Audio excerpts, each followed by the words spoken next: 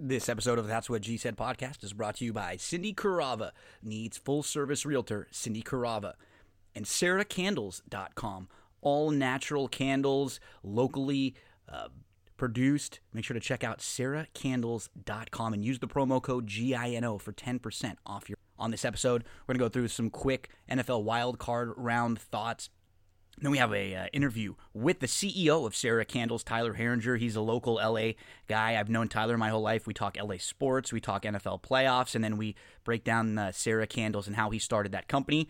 Then we have a 90-minute interview with Andrew Champagne where we go over Andrew's 50-point plan to fix horse racing. He wrote an article recently, and it's got a little bit of buzz. It was very well done, and he put a lot of time into it. So we spent a lot of time going through all of the points and the fixes that Andrew has for horse racing. We'll close things out with some horse racing plays. We have Thursday, January 9th, Gulfstream Park plays. Friday, January 10th, plays from Sam Houston. So kick back and enjoy this episode of That's What G. So you want your daily dose of sports and pop culture? Well, I know a guy named G who gives it to you good. That's what G said.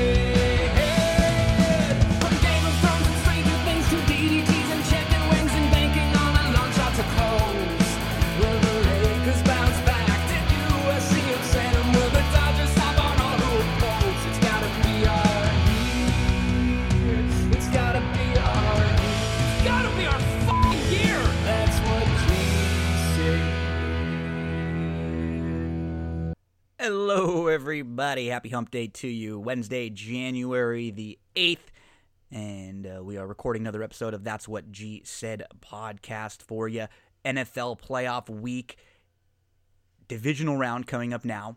Let's talk a little bit about what happened in the wild card round last week. We had 4 games, and generally the wild card round games aren't that good, right? There's usually a couple teams that get in to the playoffs that maybe they were good early in the season, they kind of backed in late, maybe they weren't very deserving of a playoff spot, but we actually had 4 really good games.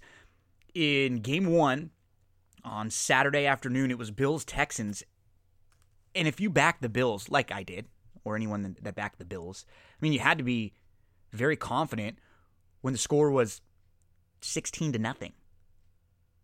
But what we saw was a lot of the reasons why you would have bet against the Bills, or a lot of the reasons why you would have leaned towards the Texans in a game like this because of the uncertainty of Josh Allen, that's basically exactly what happened in here. Josh Allen ends up going 24 of 46 for 264 yards. He actually had 9 carries for 92 yards also. So when you just look at the numbers on paper, they're not terrible. But it was what happened late in the game where it seemed like Josh Allen just kind of had a mental lapse with some of his throws, with trying to pitch to a tight end when he was down the field. He just took some really bad sacks repeatedly. It was unfortunate because the Bills were the better team most of that game. But what ends up happening when you have a player like Watson, like Deshaun Watson, very much like Russell Wilson, the Texans or the Seahawks, they can look ugly for most of the game. And then what you need is you just need your very talented quarterback to make a couple plays for you here and there. And that's exactly what happened.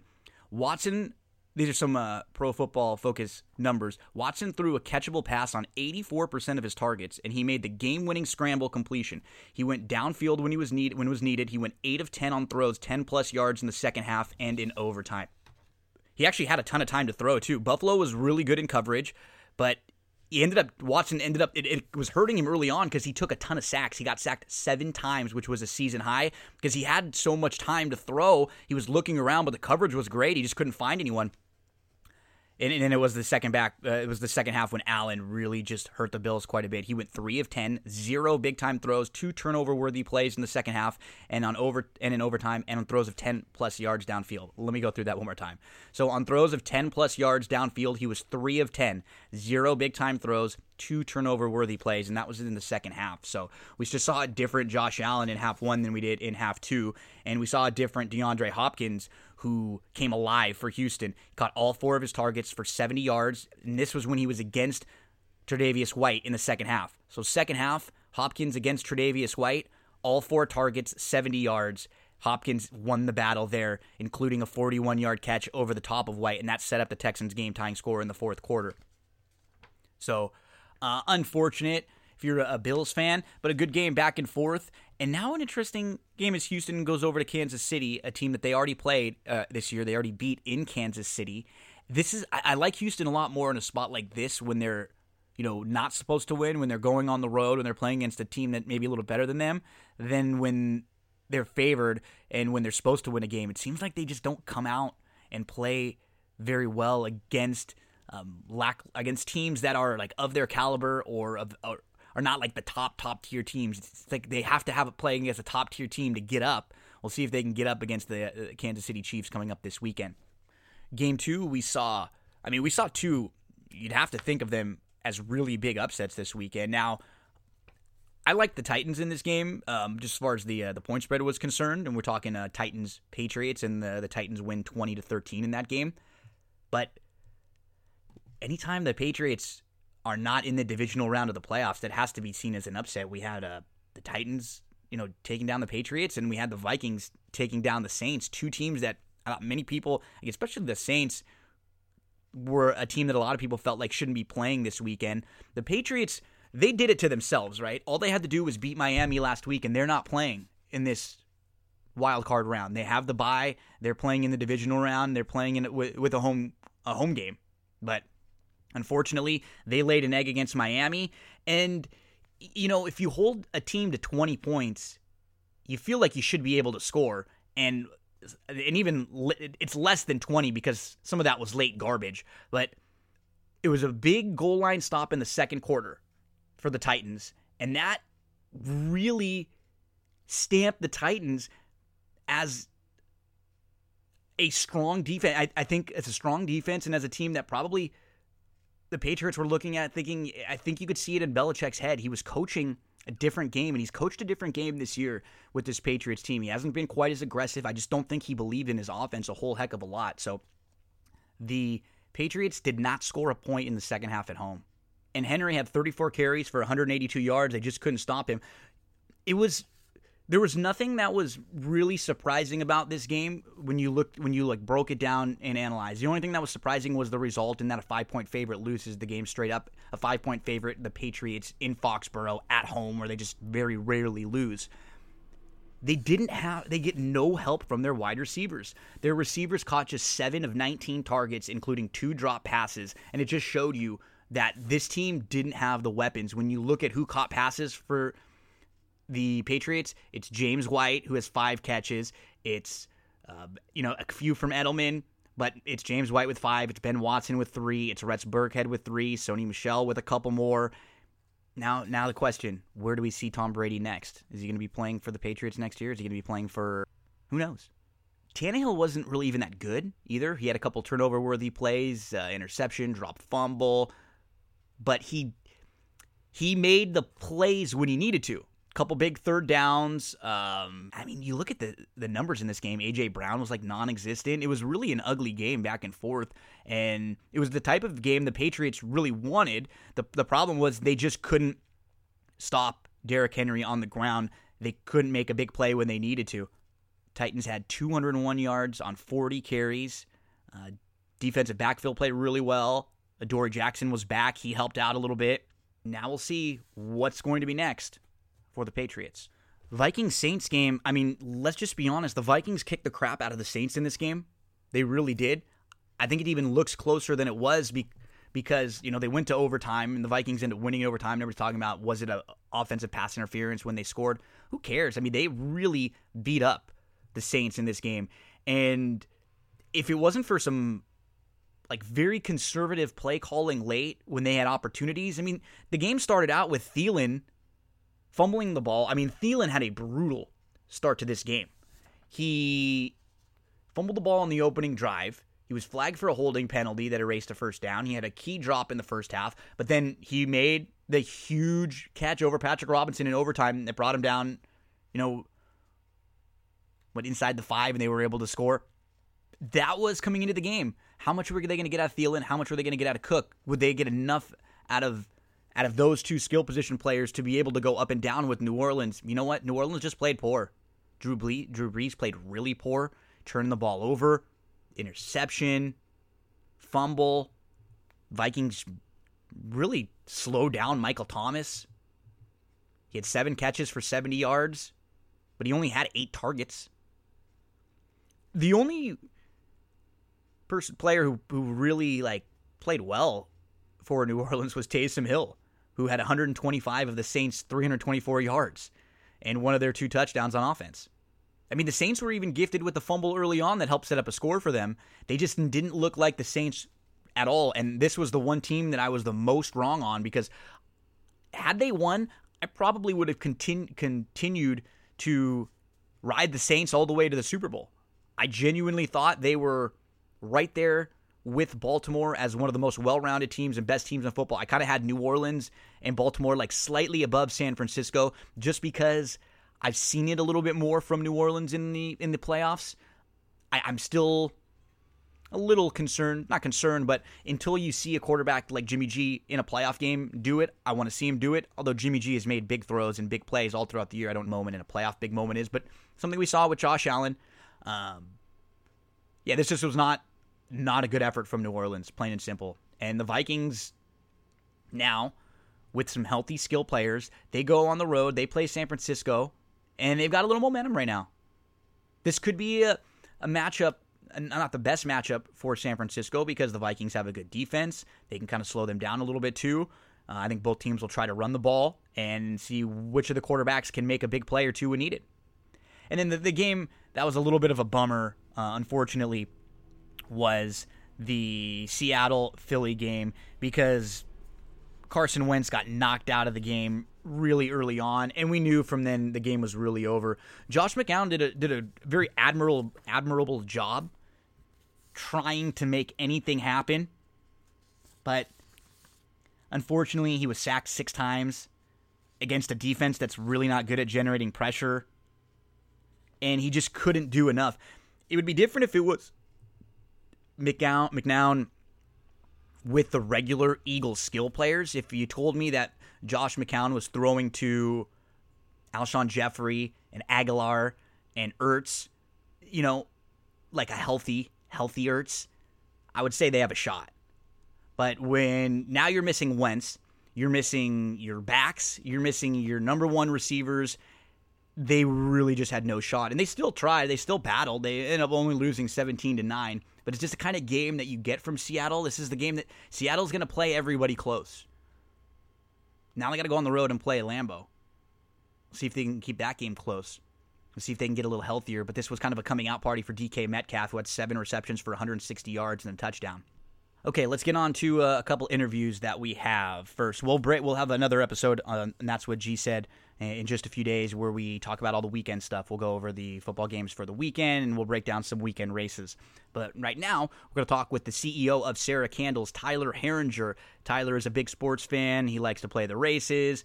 And so we talk all about LA sports. We talk about the NFL playoffs. And then we get into Sarah Candles and how he started Sarah Candle Company. So sit back and enjoy this interview with Tyler Herringer. I'm very happy to bring on our next guest, one of the sponsors of That's What G Said podcast, from Sarah Candles, and a good friend of mine. I'm going to bring on Tyler Herringer. Well, first of all, you're the boss and the head honcho. What title do you go by for Sarah Candles? Are you the CEO, or what are you? Yeah, I guess you can call me whatever you want. A CEO, the janitor, Head honcho, chief. Yeah. All of the above, man. So Tyler, let's see. We have known each other for coming up on 30 years, I'd say. Because virtually our entire lives. Yeah, because our family, the way it was, we were 1 year apart from each other. Your older sister was a year above me, and then you were a year below me, and then my sister was a year younger than you, and then your brother was a year younger than her. I think so. We were every other year all the way down. So we went to grade school together, played sports together, grew up basically, kindergarten through 8th grade. I think your dad made my mom some delicious cakes sometimes that she loved. Yeah, that's true. Yeah. So what sports are you into now? I know we talk about some gambling. We played fantasy football this year in a league. I think you've always been a really big Kings fan too, right? Yeah. Big big Kings fan. Played hockey virtually my entire life, so it's a lower on the popularity scale of the four major sports. I guess it might even be getting passed soon here by soccer. But yeah, big hockey fan, big Kings fan, big Dodger fan, big Laker fan. Mostly the LA teams. Gotten on board with the Rams as they've kind of come back here to LA. So this was going to ask. So football wise too, that's what we've kind of had. We had a void for most of our lives with like a pro football team. For me, it was kind of like being such a big USC fan that kind of filled a lot of the void. But I've done the same thing with the Rams too. I had no reason to like hate on them when they came back. I was ready to kind of embrace another LA team and a football team too. So yeah, I mean it's we've been in a pretty good era, even though it's a little down for the Kings right now. Like they had a couple really nice runs in the last decade or so. So we can't be too down on the ups and downs because they had a pretty good run. Probably going to be down for a little while now.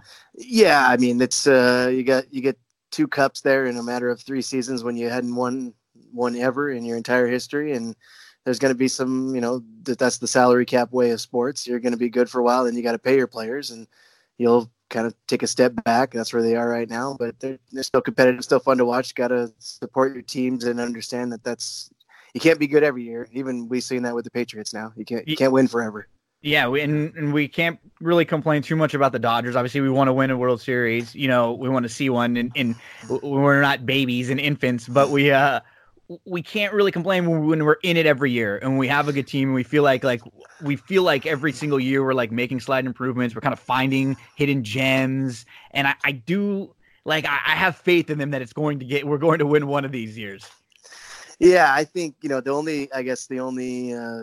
obviously there's the itch to just get over the hump and get there, and the fan in you and almost the human in you really wants to see Kershaw be a prominent player and winning one. But other than that, I have complete faith in the front office seems like they're kind of ahead of the curve on everything, and it's hard, they're there every single year, and there's an element of luck that needs to kind of go your way, and everything kind of needs to fall into place. The Nationals were the worst team in baseball, kind of found their footing, and then everything kind of went their way in the playoffs, and they found their way to a title. So it's hard to stay up top like that, but there is an element of luck, and things have to fall your way to win. And the Dodgers will get there. I don't doubt it too much, but it is frustrating though every year to like, man. And then, every year that they don't win, it's, is it whose fault is it? Is it Kershaw just not good anymore? And it's like, well, come on, the guy's been one of the best pitchers for a decade. So you want to see him win one, and they're good. So, you don't want to make too like rash of a decision and like too drastic of a change when your team is 3 years in a row losing to the World Series champ, like barely, like very competitively in like a, Game 7 of the World Series. And then, we got beat up a little by Boston, but things just all really went well for them this year. And then, like you said, you catch a Washington team that was not good in the first, third half of the season, and they got a little healthy. Things started to click for them, and they catch the Dodgers. I still think it's hard to go back and we could have, woulda, coulda, shoulda. But, going into the playoffs, like that was the team that I was the most scared of, because with their pitching, especially how they could match up with you in a short series, I feel like if you were able to draw a series out with them, which, that was probably your best chance to get them. And so in a 5-gamer, I think we were in a little trouble with them as a Dodger fan. Yep. No, I totally agree with you there with that. The way they stacked up kind of 1, 2, 3, and the way they were kind of not shy about using Corbin and using Strasburg out of turn and using him out of the bullpen.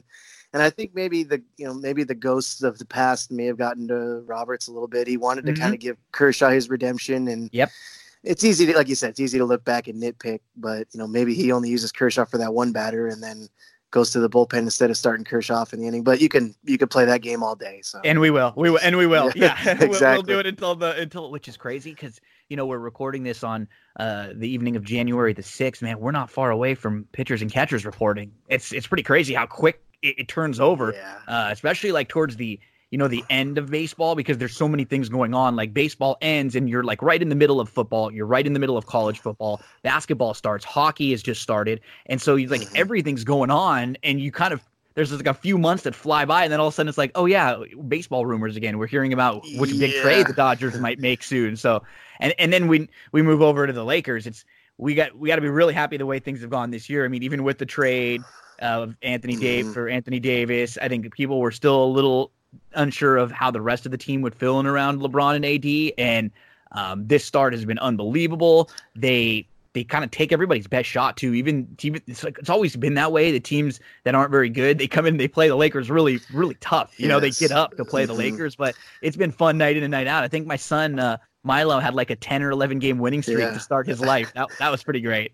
I was following that along on Twitter. Yeah, Milo was. I was like thinking for a second, maybe he may never see a loss. I mean, the AD thing has worked out probably even better than anybody could have imagined. LeBron looks kind of revitalized, rejuvenated after last year.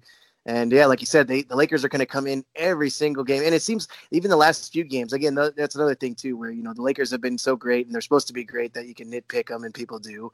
But even when they're up by 30 points on a team, you can say, well, they should close people out. But these teams want to play the Lakers, and even the individual players, they, you know, hey, I want to put up a 50 spot on the Lakers. So they might even get a little selfish and just start shooting. And, you know, so you're going to get everything against the Lakers, and they're going to, and, you know, everyone's got their own strategy, but the Lakers aren't doing any rest days. You know, everyone's playing every game if they're healthy. And so, you know, it's a long season, and I'm sure, As a fan, I like that, honestly, especially because not many of these groups, like if you were the Warriors from last year or 2 years ago, like, or if you were, you know, a group like the Spurs used to when they had won, that has already been there, that has already done that has been, you know, that knows what it takes as a group to win. I'm okay with you taking some games off here and there, you know, sitting, because you know what your ultimate goal is. But I think for all these teams, you know, Lakers, Clippers, everyone included here, there's no dominant favorite this year. There's no team like it's been the last few years. So I think for everyone,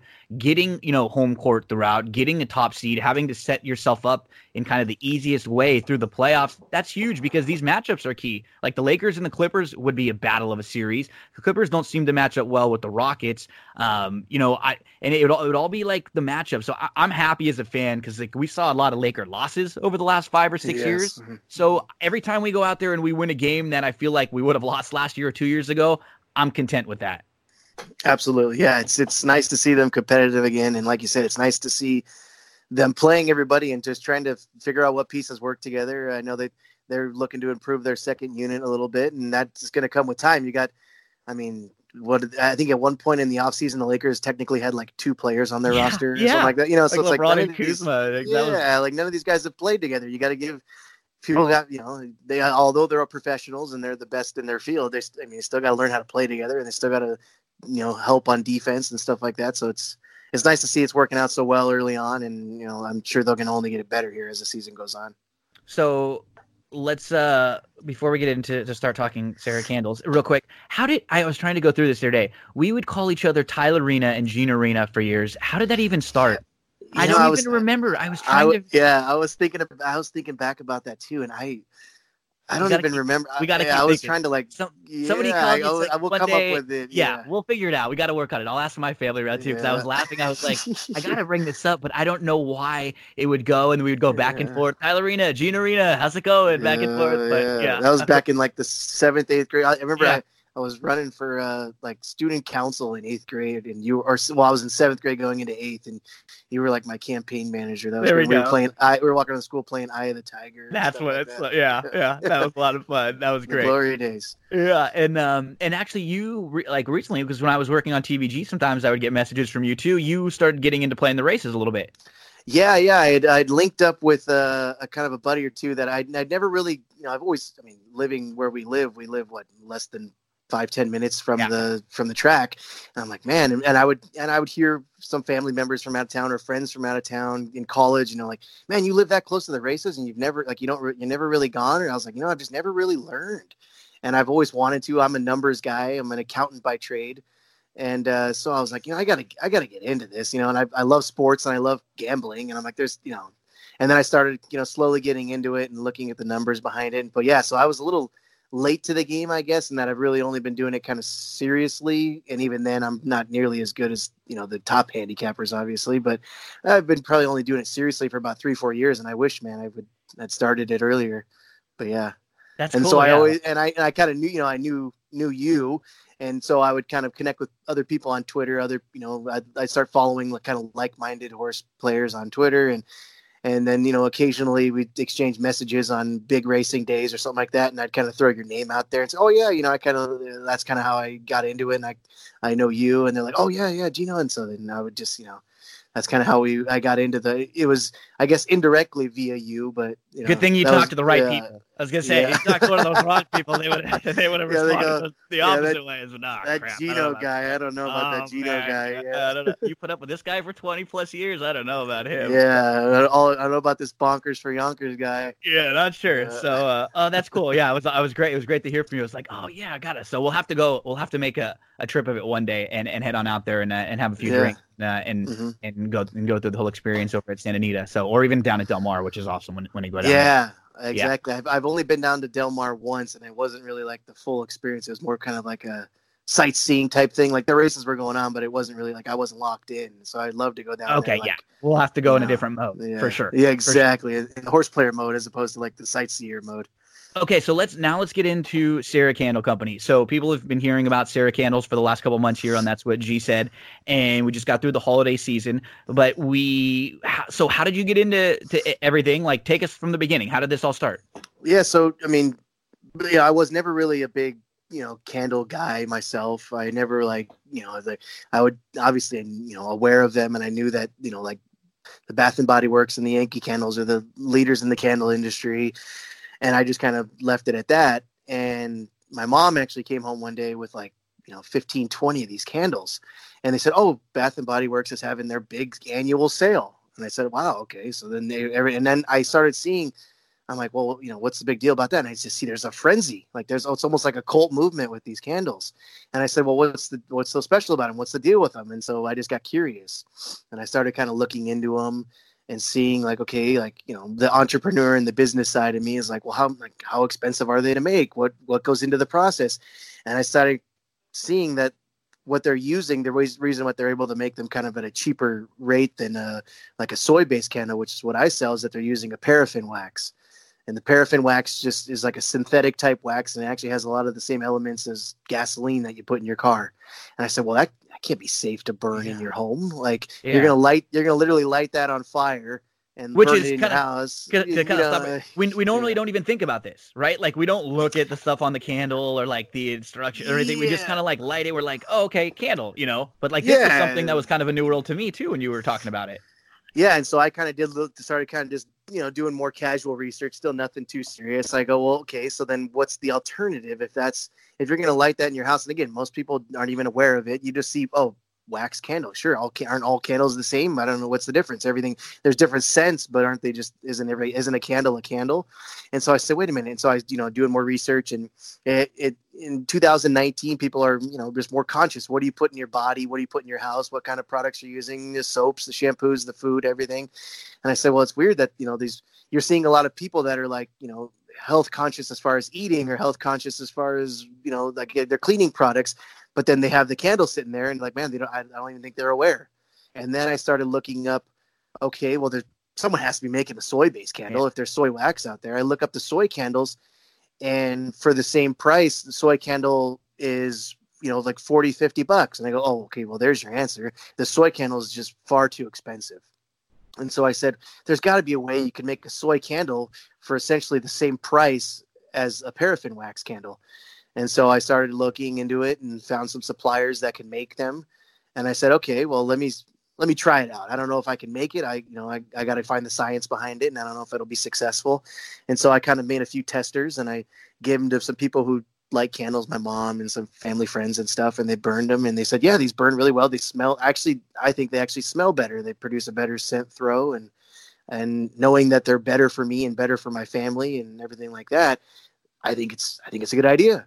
So I said, okay, let's turn it up a notch. And I kind of started looking into it more, looking for, my logo and, looking for a name. And I said, okay, it's got to be something quick and easy. I wanted to make it a simple design, something that would kind of fit in, look good. And so you don't have to kind of try to hide the candle somewhere, and it would be a nice design. You could kind of use it in any decor, and it would be an easy name to remember. And so that's, over several months, I kind of refined it and came up with it all. And that's kind of the finished product I came out with. And we're just trying to kind of educate people on candles and just get it into as many hands as possible. And even if you don't think you're a candle person, or if, it's, traditionally, you see the females burn it, your mom burns one, your girlfriend burns one, and not too many guys are out there burning candles. And I kind of delved into that too. And we've got a few scents on the website that are kind of more of a manly type. We've got one's called Oak Moss and Amber, and that's kind of a more manly scent.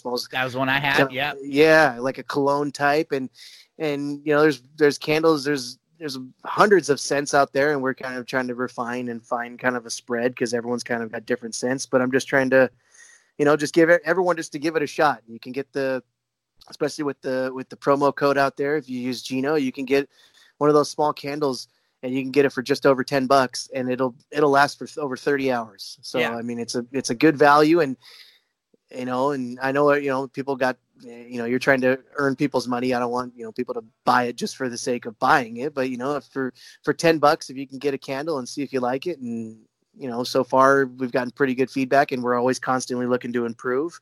And I figure, hey, for $10, you can try it, see if you like it. And if you like it, order more. And if not, no big deal. But yeah, I just wanted to get it into as many people's hands as possible, give them an alternative to the candles that they're normally accustomed to. Yeah, we have so much more information nowadays with everything, with with health, with exercise, with food, that doesn't stop me from eating my bacon and cheese fries at Islands, all the time. But we're just so much more health conscious about everything that it just makes the most sense nowadays to have the top quality, the best quality. And what I like is everybody that's heard this interview now, you're you're local right here. You've actually done all this alert work and all the legwork yourself. I got to be honest too. When I talk with new people that are going to sponsor the show and then I'm going to help promote, I always want to talk to them, and then I got to test the product myself first, right? I'm not gonna I don't want to be shilling something that I really can't sell. Mm-hmm. And so I got a bunch of your candles first. We tested them out. Stephanie, I absolutely love them. Had a couple from my family too. My aunt and uncle got them. I know Stephanie's dad got some in Texas. We're just big fans of them because we burn the candles a lot too. And if you're someone who likes candles, just give them a try. And I promise you won't go back the other way. You'll notice there's a difference. You'll notice that they last a little longer. The scent is awesome. And now we know that they're healthy and they're coming from someone who's local, right? You're doing this right. Yep, I'm doing it all, and they're all and I guess take it one step further too. If you're inclined to try to support, everything's made in the USA. It's all hand poured. I look at every single batch individually. I make sure it's the top quality. I'm not making them in a factory somewhere and shipping them in. Everything's made here locally and packaged locally, and it's all natural. And especially you got the new baby there, you got Milo there, and I see plenty of people, they're burning those candles in their house, and you got to, especially, if you don't want to take care of yourself, you should at least be conscientious of your kids and stuff like that. And you got a little one there, his lungs are developing, and my sister's got a couple young kids too. And she's like, man, I was burning these candles all the time. I had no idea. And I've been just more because of becoming more aware of it. I've become more conscientious of it. I'm trimming the wick, as it goes down, I was doing a better job of, okay, it's towards the bottom now. I don't need to burn it all the way to the bottom. This is what the best quality is going to be. I just, you just learn a little bit more. You become a little bit more educated about it. And I've really enjoyed learning some of these things about it. And we'll do our best here to help everyone out there, because we said, man, it's cool to support a small business, someone who's kind of figured something out, and you've worked really hard at this, and you have a different take. You know what I mean? You can't try to go about beating succeeding in a world where there are big companies and big corporations if you're just going to try to do the same thing that they do without the same kind of backing. But you have a completely different take, and your angle is different, and that's why you have a real chance to being successful here. Exactly. Yeah, that was kind of my thing too. I was like, I gotta have a corner. I gotta have an edge. I gotta have something that no one else is doing. So this is, my whole tagline is, you're going to get a luxury candle, but you're going to get it at an affordable price, and you're going to like it. And we've got some big things coming up. The holiday boxes were a big hit. We're going to do something similar kind of coming up for Valentine's Day. And we've got some new, some scents coming out along with Valentine's Day in the springtime that I think a lot of people are going to like, that we've kind of developed. And so I think, if you're, and even if you're not a candle guy, if you are a candle girl, if you think your significant other might be, we're going to have a Valentine's Day box that's going to be released here within the next couple weeks. And it'll be 2 candles that'll burn for at least 30 hours each, and you'll be able to get the whole box for $20. And so it's easy to pair with some flowers and chocolates, and you can get the candles and maybe earn you some extra points this year. Boom. And then, if you're doing shopping for all sorts of, their friends and family, what's great is just like the variety of the scents that you have. Mm-hmm. You're up to like 25, 30 different scents. So you can literally pick them out for your different friends. Like you said, if you want to give some, like a buddy that's a guy who you're not sure if they're into the candles, like a different scent versus like one of your lady friends who you know is into candles, mom, sister, daughter, girlfriend, wife, whoever it is. So yeah, that's what's great about this is the variety. And I'm really excited to continue to reload every time I need a new batch. So before we let you go, we're down to 8. We have 4 games coming up this weekend in the NFL. And so far now, after kind of a couple upsets last weekend, Patriots are gone, Saints are gone.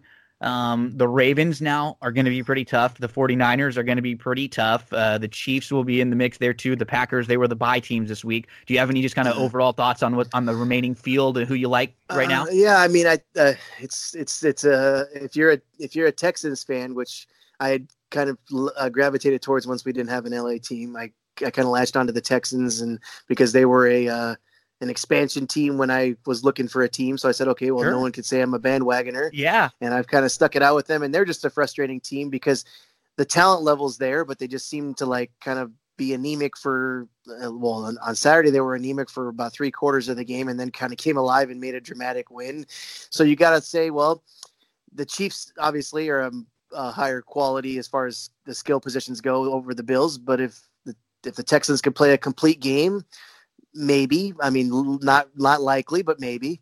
And so you give them a little nod. I can't see Tennessee giving the Ravens much of a game, but I've been wrong before.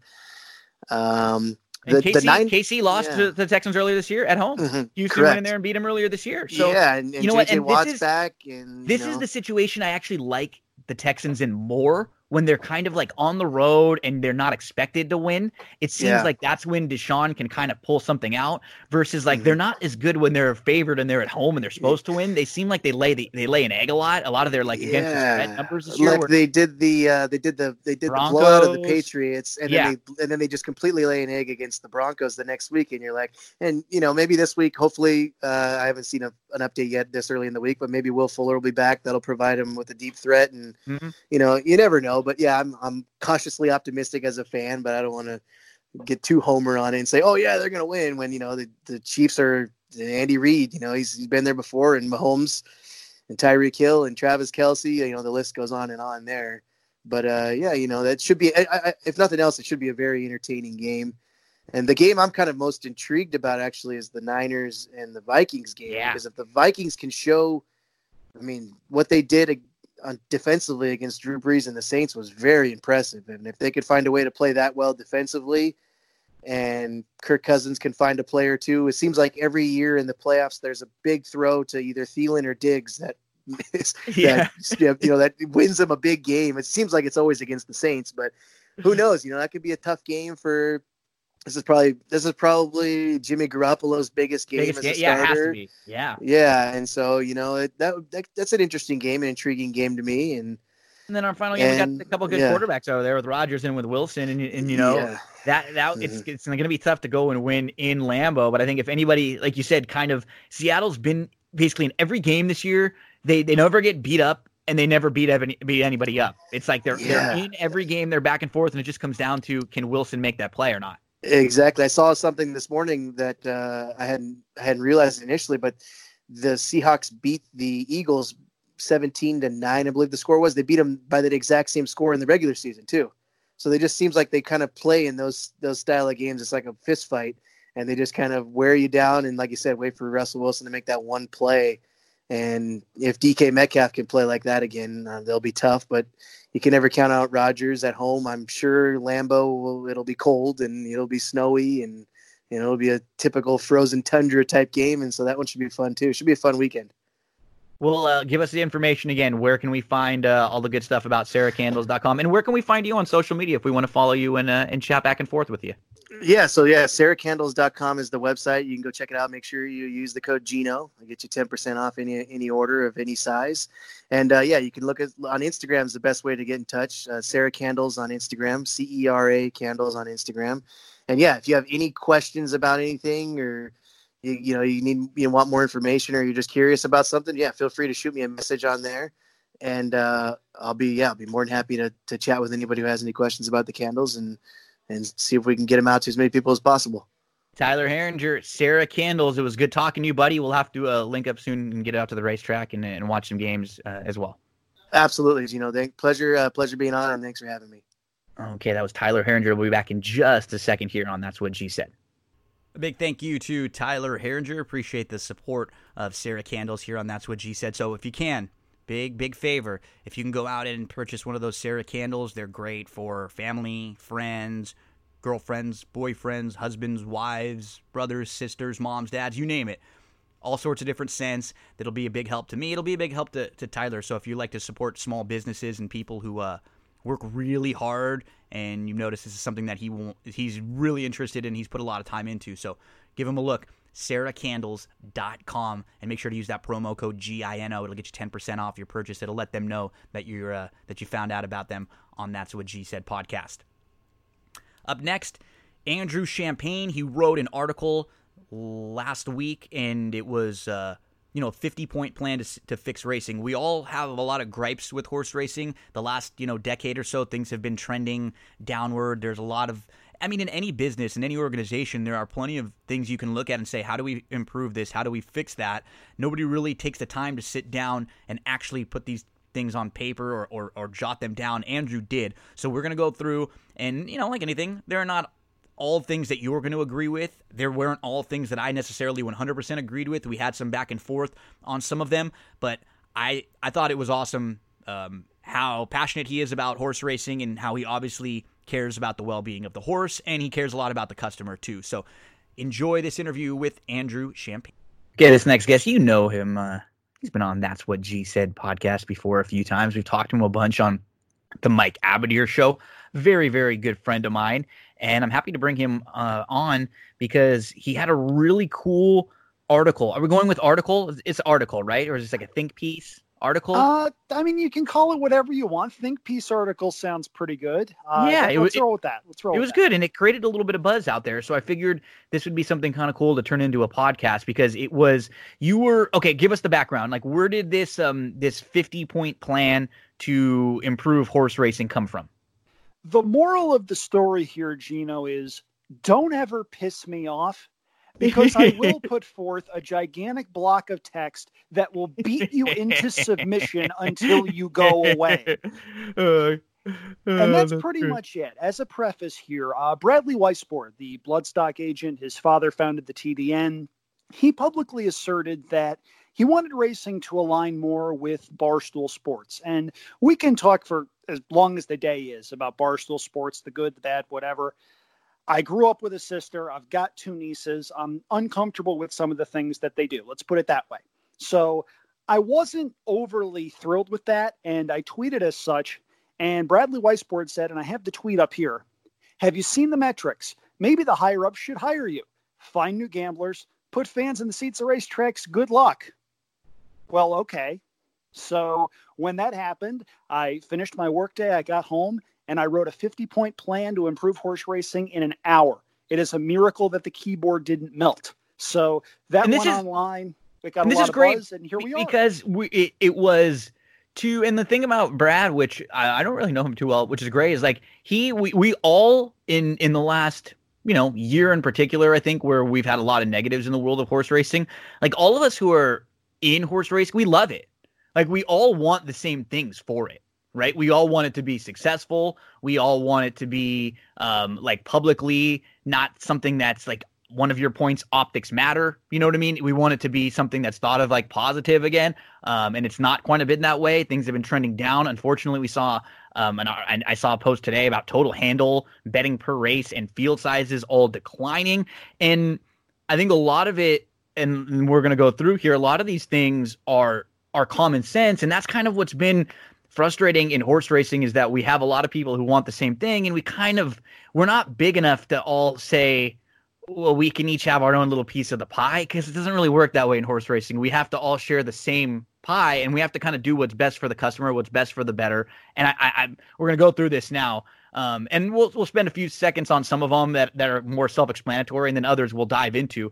But so you're now the racing czar. You have 50 easy steps to improve it. So right off the bat, you want to promote from within to account for many resignations that across what would undoubtedly take place following the announcement of your appointment. But hey, I feel like with number 2, I might be one of those passionate young men or women who want to make a difference in the game. So I might have a big job in this regime, you know. Well, I don't know. You got a kid. So that's the young thing, that's true. That we might have to look past that. We might have to look the other way. But either way, you expect a call. That's true. Okay. And then Breeders' Cup Derby, we had a laugh at that. That was number 3.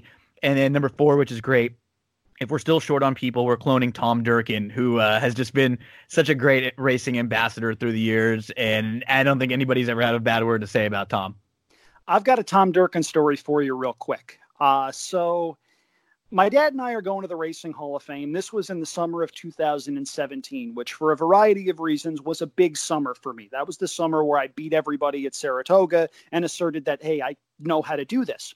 Well, we're at the Hall of Fame, and Tom Durkin walks in, and he's getting set to do his tour. And I've known Tom for a little bit. He's a really good guy. I introduce him to my father. They shake hands. Everybody starts talking, and Tom goes, "Oh, yeah, you're doing really well this summer." So we leave the Hall of Fame. We go around the corner. I look to my dad, and I go, 3, 2, 1. And I burst into this dance like Willie Mays Hayes in Major League after he finds out he's going to the big leagues and he hasn't been cut because Tom Durkin said I was doing a good job. I love Tom Durkin. He's a friend of mine. And it's one of those instances where when they say don't meet your heroes, they didn't mean Tom Durkin, because I can't say enough good things about that guy. One of the ones who kind of did that for me, because I got lucky, is when you're, assigned reporter duty at the track some of those days, and you're at Santa Anita or Del Mar or wherever you are, and you get to interview the celebrity or whoever's around. And I got to interview Jim Rome a couple times right when he was coming up, and starting in ownership. And he was someone that I had listened to, I don't know how many hours from forever. And it was same kind of thing. My dad laughed after because we had listened to so many Jim Rome shows together, and he said my name kind of similar, just kind of like what you're saying. He said, yeah, great. Thanks a lot for that, Gino. Appreciate it. And it just was like, oh man, he said wow, he said my name. That was so cool. And yeah, it's really cool when we get an opportunity to meet someone that or to interact with someone that we've looked up to forever. And Tom's just been so great for racing. So now we start to get into a lot more specific stuff. Like number 5, horse comes first. We're breeding to race, not racing to breed, which I completely agree with you. Like how are we thinking about it? Like how can we do this a little bit better? Well, this leads into point number 6, and I don't want to jump the gun here, but we have gotten to the point where, maybe not for all breeders certainly, but for some breeders, a horse's ability to, and I use the term loosely, breeze an 1/8 of a mile as a 2-year-old is more important than anything they do once their racing career gets started. That's wrong. That's backwards. And it's time we did something about it. It's just too much too early. We're asking like too much of them too early, because then it comes down to who works a little bit faster and who works a little bit faster this time and who works a little bit faster this time. And it's just, they're not developed quite yet. I don't know too many people when you talk to like clockers and people out there, they just don't, it's not really great for them, like asking a lot of them so early on. So I'm with you. It seems a little bit too much. Number 7, racing needs its stars to run for as long as possible. This one I think is a real key, because, to promote this, any male horse retired to breed as a 4-year-old may only be bred to 50 mares. If stallion owners want to jack up stud fees to compensate for the restriction, that's fine. We'll let the market determine if that works. And we'll see, if you made some change like this, you'll see how the market determines. But this is a key, because as soon as people, like this year was one, for example, and it was a little bit unlucky, but like we got a little bit of buzz with the Maximum Security, Country House, with War of Will, and then we just didn't see them run. And there were horses that got hurt, and it wasn't quite like retiring, but it just seems like every time there's some good buzz, a horse has a nice year and ends it with a Breeders' Cup win, or they kind of stamp themselves as a really big force heading into the next year, and then now we kind of see them run in maybe the Pegasus, and then they're done. Exactly. And mind you, this change isn't going to keep an American Pharoah or a Justify on the racetrack as a 4-year-old. It's just not going to happen. You can set the sky is the limit as far as their stud fee is concerned. They're going to find 50 mares to breed to, and it's going to be worth their while to retire the horse rather than having to pay the insurance premiums to keep the horse on the track. What I'm looking for are more horses like Gunrunner, who were good as 3-year-olds, very, very good as their 4-year-old and 5-year-old seasons keep going. Those are the horses that I want to keep in training, that I want to keep on the track, and that I want to be able to point a casual fan to and say, oh, look, one of the best horses in training is running. Here's what he's done. Here's what he's capable of doing. You want to be there. Right now, if I asked you, what horses do we have in training that are doing this right now, that are going to make their next starts on American soil? Gino, it's a short list. Yeah, it is. And we're coming off a year where it didn't feel like the younger horses that are turning older have been we're just kind of getting into a weird space too. And these points are key because it just feels like it's way more about breeding and less about the actual time of the years that are on the racetrack. And that's not good for the overall well-being of the sport. And we understand that's the thing, like all of these, we're not expecting like, boom, you flip a switch with a lot of these. And that's why I know, like, I like how into most of them, you even write, we'll let the market determine if it works. This is kind of like going to be on a no idea is a bad idea. Like this is kind of going to be set and go because there's no perfect one catch-all solution. That's why you had to go through 50 different things here of like, okay, if we do this, then this might lead into this. And if we do this, then this might lead into this. And so now we get to number 8, where we're commissioning a long-term study on race day medications by an impartial, unbiased group of equine scientists and medical professionals. My only concern with this on the bottom part is like, can we find these? I think we probably can. It's just we get kind of caught up in like, oh, there's a board and there's some vets that work for some people here, and so everyone's kind of got their own interest a lot of the times. My thing is, I think there is a middle ground nobody is touching on between race day medications are killing the sport. We can't have anything there. No horse can run on them on one side. And then on the other side going, horses bleed and LASIK stops it. I refuse to believe European horses simply don't bleed. Horses bleed.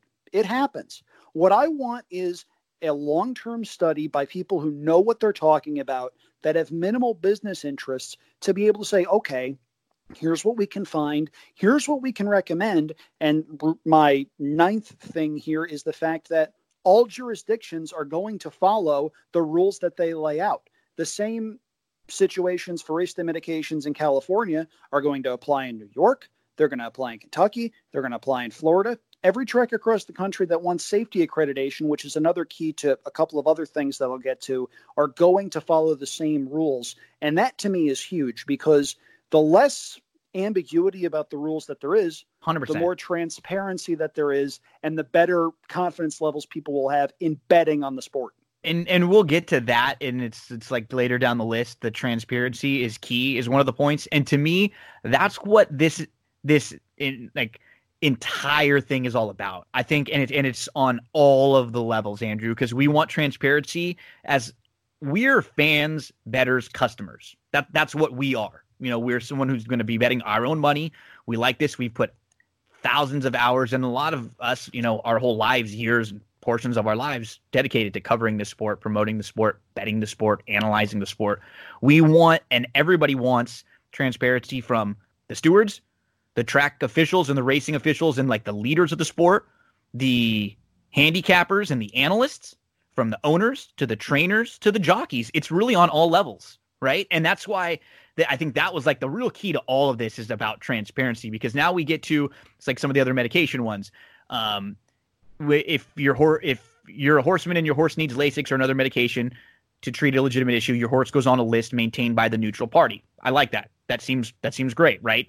This happens in other sports too, where there are banned substances and lists and stuff like that. But if players have injuries or ailments or certain things like that, they're okay, or disease or sickness or something like that. Like a lot of times you're able to, that's fine. Like as long as they're aware of that, if that shows up, that's fine.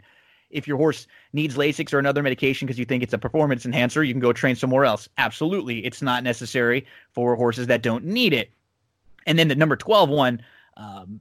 The medication, like fines, or anytime somebody has like an overage, I mean, we see these fines and they are, to be honest, they're pretty pathetic. I mean, we see $500, $250, $1,000 at max. Like, I mean, if you're doing something wrong and the fine is that, like, what incentive is it to not keep doing it wrong?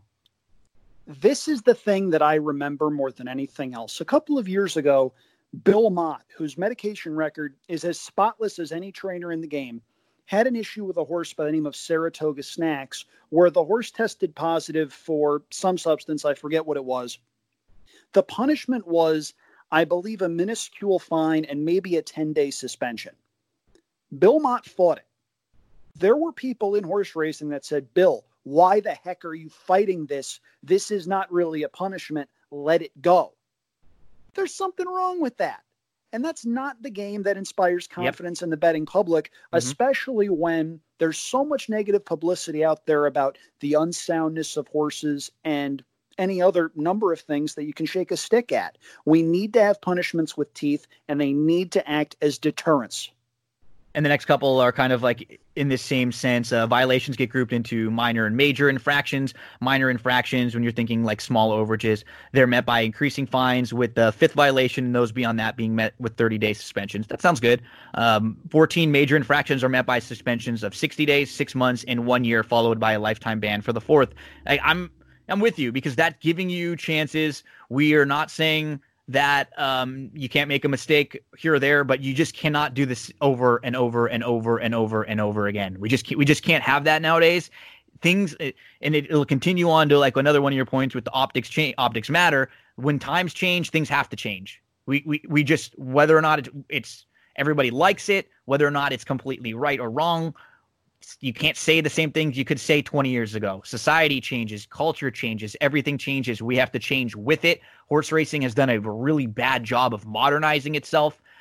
We have to just continue to do a lot better in this sense too. National Board of Vets and Horsemen get to decide which substances fit into which categories, and the standards apply to all tracks as part of the NTRA safety accreditation program. Andrew, we're not talking about a million racetracks out there. Every year there's like less and less racetracks. There's no reason that there cannot be a set of rules that everybody abides by.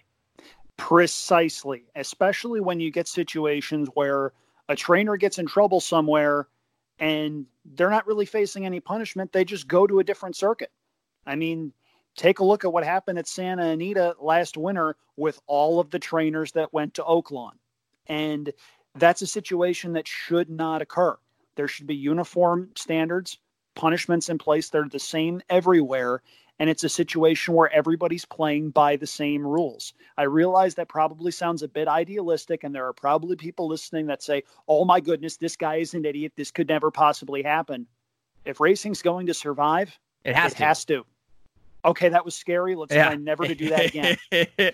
And so, as we continue on, the safety accreditation program continues regulation pertaining to fouls and disqualifications. Same type of thing, which will be drafted on the advice of jockeys, trainers, and stewards. Yeah, that's something that doesn't seem like it would be too difficult. Like we see in other countries, this happens very easily. We see the way that the technology, with the technology that is out there, it's pretty crazy that when there's an inquiry or a disqualification or something like that, it takes so long. It shouldn't be so obscure. Like it shouldn't be so like left to imagination or left to someone's judgment. It really should be a lot more clear cut here. What's a foul? What's not a foul? Gino, one of our friends, Rich Perloff, said this. I believe it was Rich. Maybe it was Simon Bray who said, racing is the only sport where after the officials throw a flag, they discuss with the athletes involved to determine if there was a penalty. Yeah. I understand that that's simplifying things a lot, maybe a little too much. But at the same time, that's not without merit. We need some sort of uniform standard because, and we're going to get to this, if I ask people in 4 different states, what is a foul that merits disqualification, I'm going to get 4 different answers. And that's not right. Yeah. And that's the biggest issue that people have, that I see what the gripe of the fans, because again, all of this, like, I'm like, it doesn't matter. We need owners, we need trainers, we need horses, we need jockeys, we need everyone. But if there's no bettors, there's no game. There's no customers. If everybody gets sour, it goes away, there's no more racing.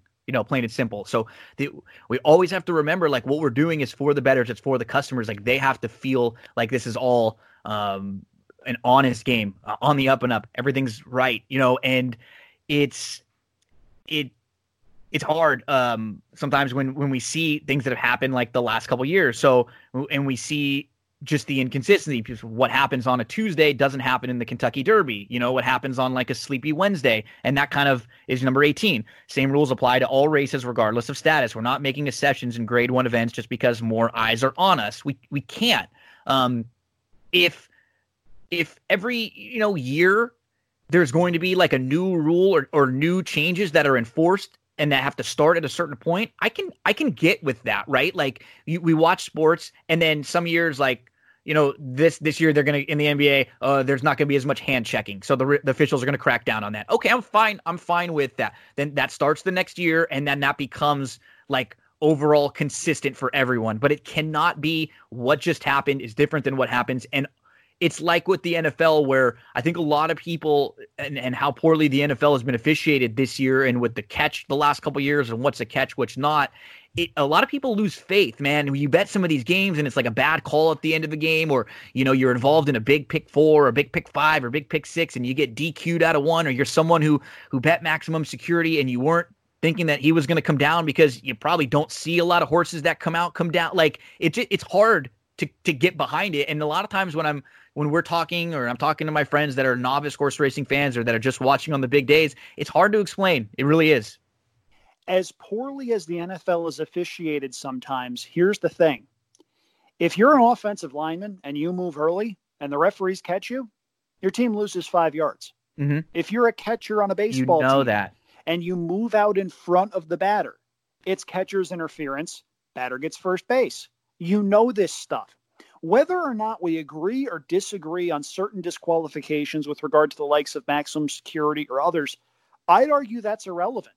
The fact is, what is a foul that merits a disqualification is a question that right now doesn't have one clear answer. And we need to get that one clear answer, whatever it is. There's a lot of people out there who are saying, oh, let's adopt the Category 1 rules, whatever. Be an improvement over what we've got right now. And I don't even know, to be honest, what a lot of the Category 1 rules are. I just know that it's a set of rules that everyone knows exists and in general abides by. To me, that sounds like an improvement. Number 19, if a track chooses not to comply with rules pertaining to overages and disqualifications, they will not earn safety accreditation, and it sacrifices graded status for all stakes races as well. Yeah, that makes sense. That seems good. And number 20 is one that I've referenced a few times. And number 37, the transparency is key, is one that I'll reference all throughout. Optics matter. It's key right now. Things have to be different because of what had happened at Santa Anita last year, for whatever the reason be, whether it be a bad racetrack, whether it be just total sheer absurd, unlucky, like weather, unfortunate, a group of horses that might not have been 100% sound, right? Whatever combinations it could have been, it doesn't really matter anymore. It's now that there has to be changes and that the optics have to matter going forward. Precisely. We're in a different world right now, and that does not mean that we have to kowtow to certain special interest groups. Nope. And we'll get to that in a little bit. It's simply a matter of being able to win over the undecideds about racing. And right now, with certain strategies that are out there, we're not doing that. There are some efforts that are well-intentioned, but nobody outside of a racetrack is seeing them, and we don't need to win over those people. We have those people already. We need to win over the undecideds who right now are only seeing what groups like PETA and Horse Racing Wrongs are putting out there because their strategies are better than ours. Yeah, no organization whose stated goal or any trainer found to have sent a thoroughbred from a track to a slaughter pipeline gets booted from the game. No exceptions. That's pretty self-explanatory there. I think we all agree on that one. No organization whose stated goal is to end horse racing gets to help make decisions within the sport. And that's kind of the next few, which, I mean, we're talking about PETA in particular and other organizations, but, you know, this is number 23. If organizations have strategies to hit racing hard, we will hit back harder. The days of the sport being a punching bag for well-coordinated attack campaigns are done. Completely agree. And it's made clear that horses on racetracks get far better care than the cats and dogs at shelter one-by-one group that euthanizes thousands of them on a yearly basis. 100% agree here. There's no reason to, when it comes to this, there's no like fluff. There's no BS when it comes to these horses on the racetracks. For the most part, get very good care. And like anything, there are going to be bad examples that we can use. There are going to be really good examples that we can use. We don't have to pretend like the bad examples don't exist, and we don't have to completely throw them. You know, we have to understand that they're there. And like you said, it's a zero tolerance policy for that. But no matter what you do, there are going to be bad sides of any sport, organization, team, company, you name it.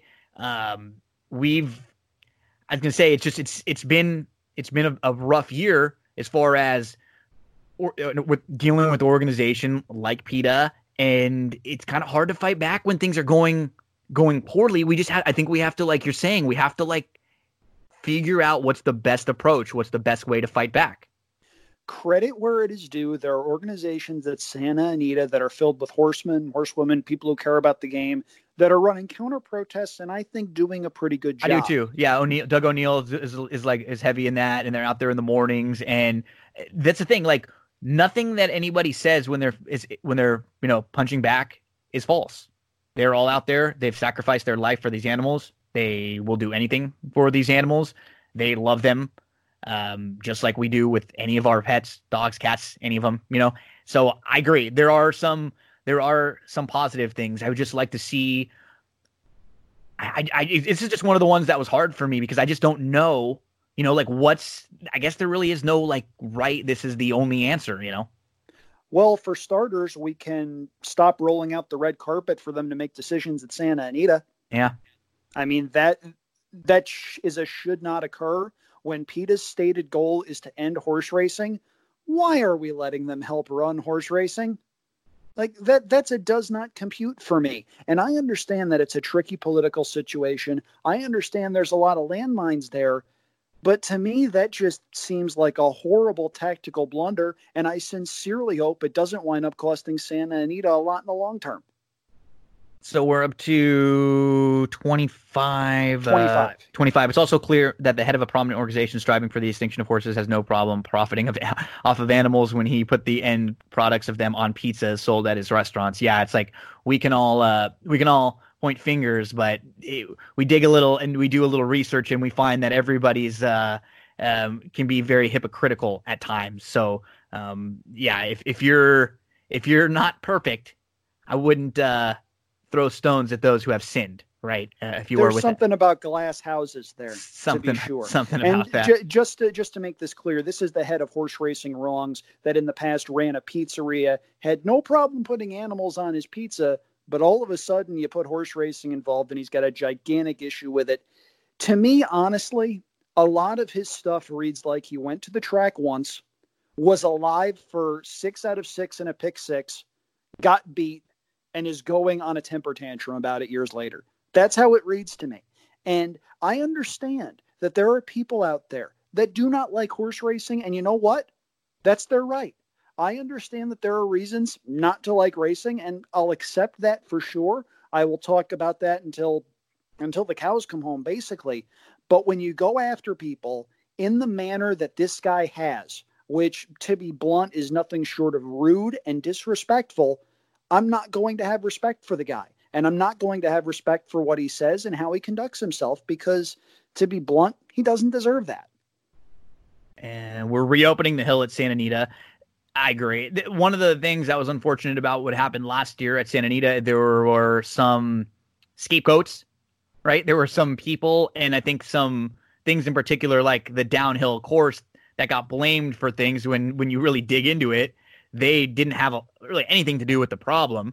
We're reopening Hialeah Park by any means necessary. That's number 27. And number 28, we're issuing moratoriums on the extension of meets at Saratoga and Del Mar. Boutique meets are boutique meets for a reason.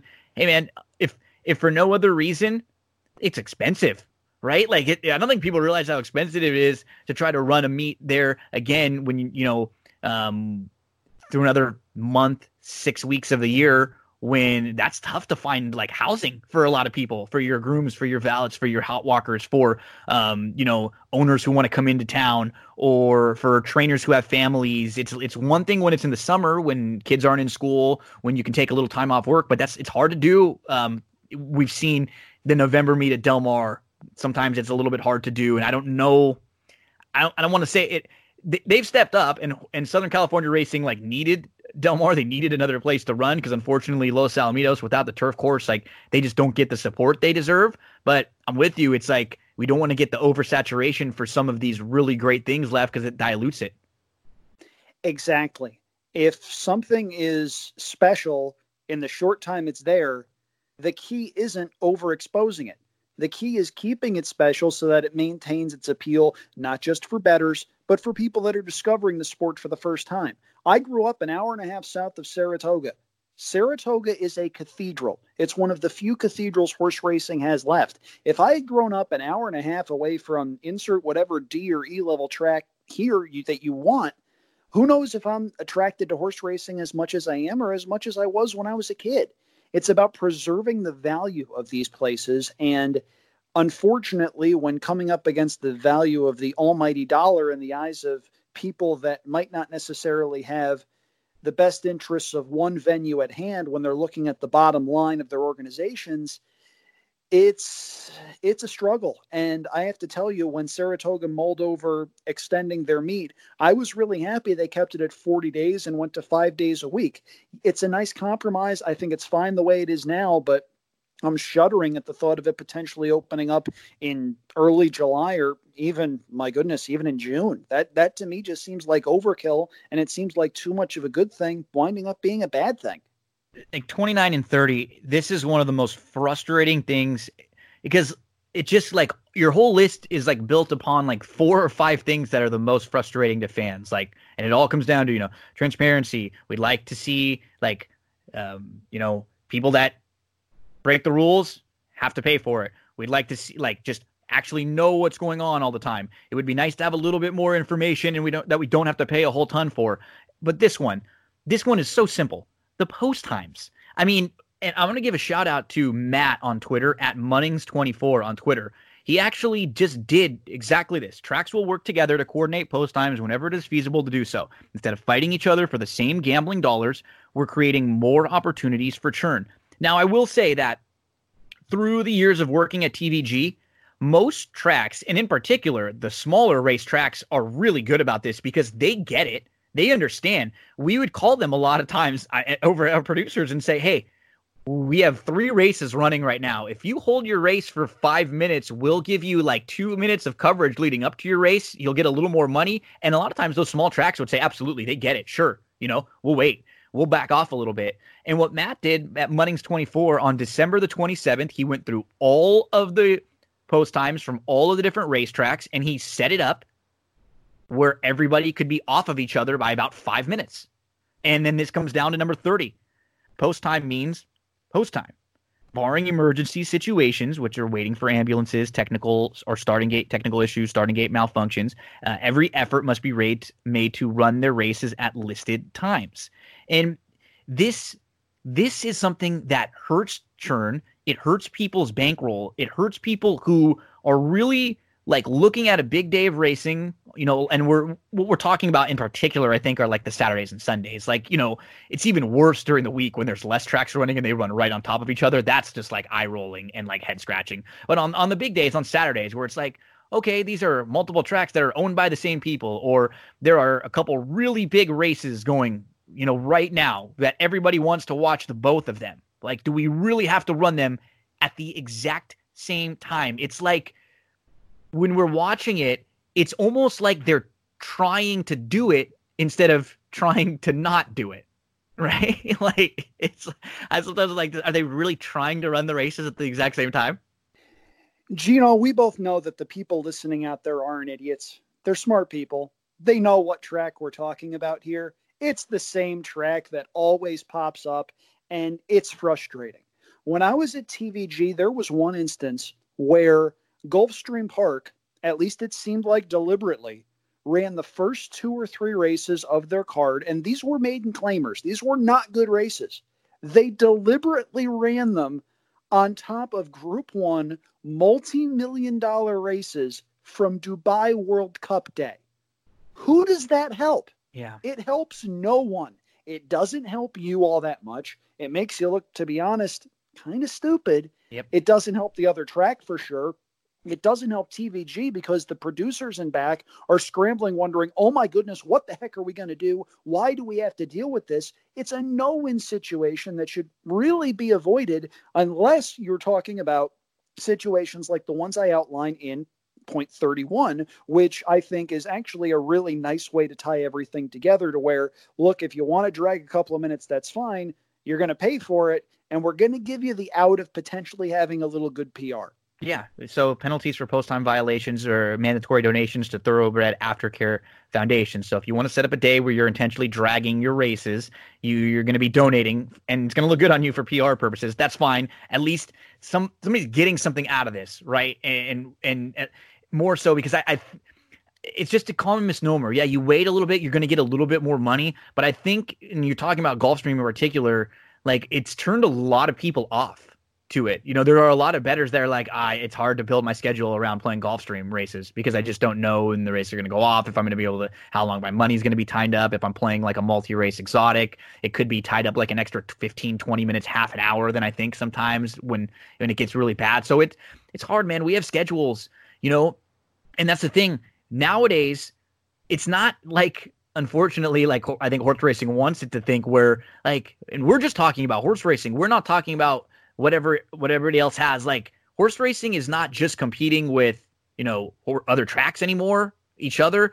They're competing with, you know, now sports betting. They're competing with Netflix, just like your time in general. You know, everything is kind of competing. So if it's like, if you're gonna kind of smack me in the face and treat me stupid a little bit, it's like, okay, I'll just go spend my money and my time, you know, elsewhere. We move on to 32. Fans that go to the track will receive vouchers at the gate.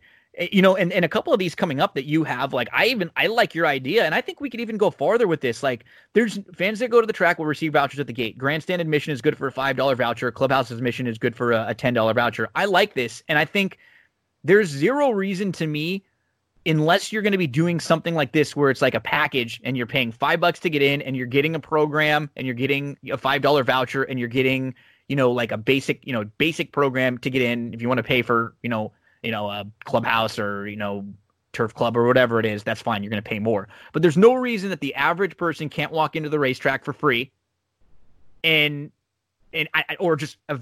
should not cost you a whole lot to get in there, period. Because the point that you're making in, you know, 33 is that these vouchers are good for wagering and cannot be cashed out. I love that. But the real point is, if a few first-time track goers make money with their first bets, we're convincing them to bet their winnings back, stay involved in the sport, and most importantly, the future of the game, come back with their friends. I'm telling you, growing up, I'm sure you probably had this too.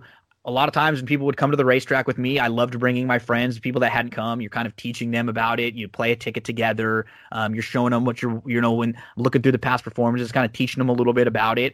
And it was always a few that it seemed like they won that first time, and then every time they came back, they would win. We know it's not like that. And then there were a couple that didn't win their first time, and they kind of had bad luck. But those few that won the first time, they came 10 times more than the others few that lost. And, you know, we can't create the winning for everyone, but it just give people an opportunity, even if it's just $5 to win, to kind of feel it, to experience it, and it's going to keep them coming back.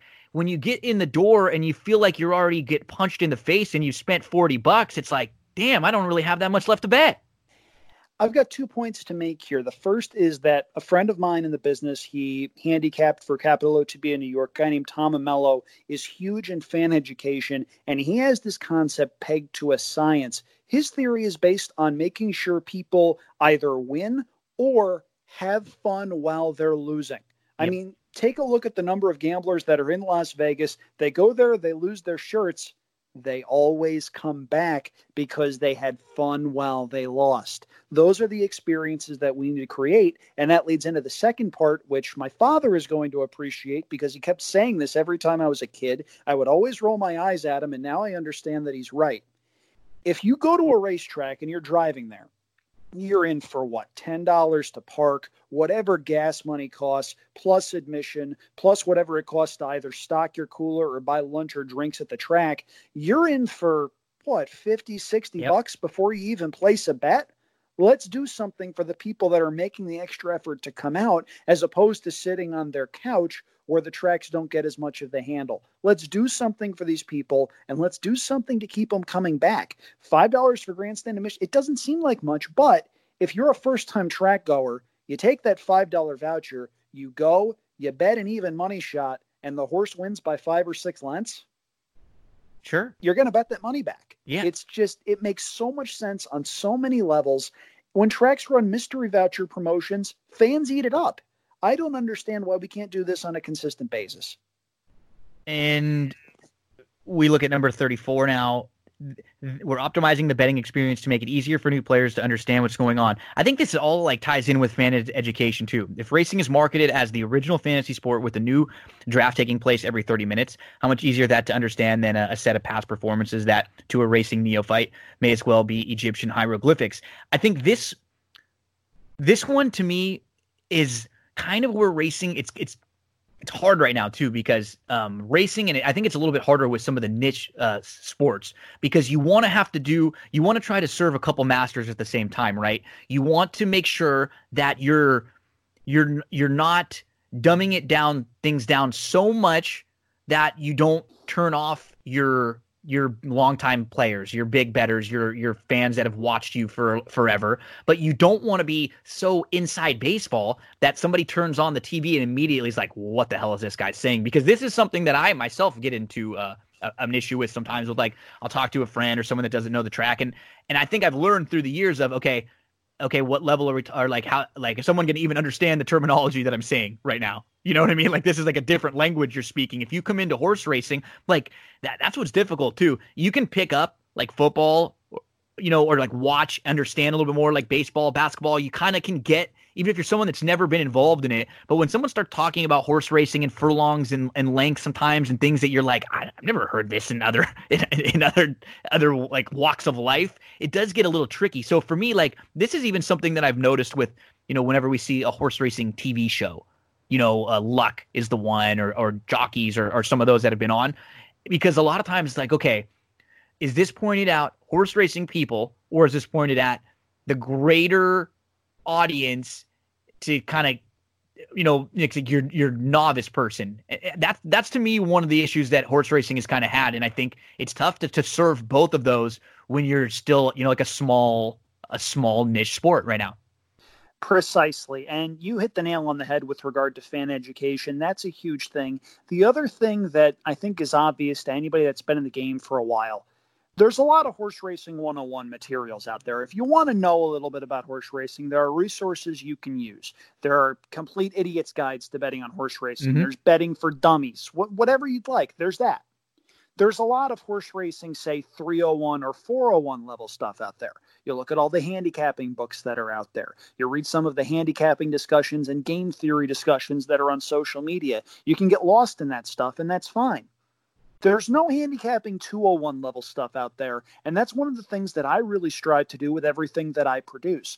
I want to try to be able to make it so that people of any skill level are able to at least take something out of it and learn something, because if you can learn something while you're doing it and you apply it to something that you do in the future, then it's productive and it keeps people coming back. And the more you can use that, the more you're likely to bet, the more fun you're likely to have. And if you catch a couple of tickets doing that, eventually people are going to say, hey, what are you doing? And that's when you can get new fans in the game. This is nothing revolutionary, but it's something that's not being done nearly as much. And if I'm doing that for at least one or two people, I'm considering that a win. 100%.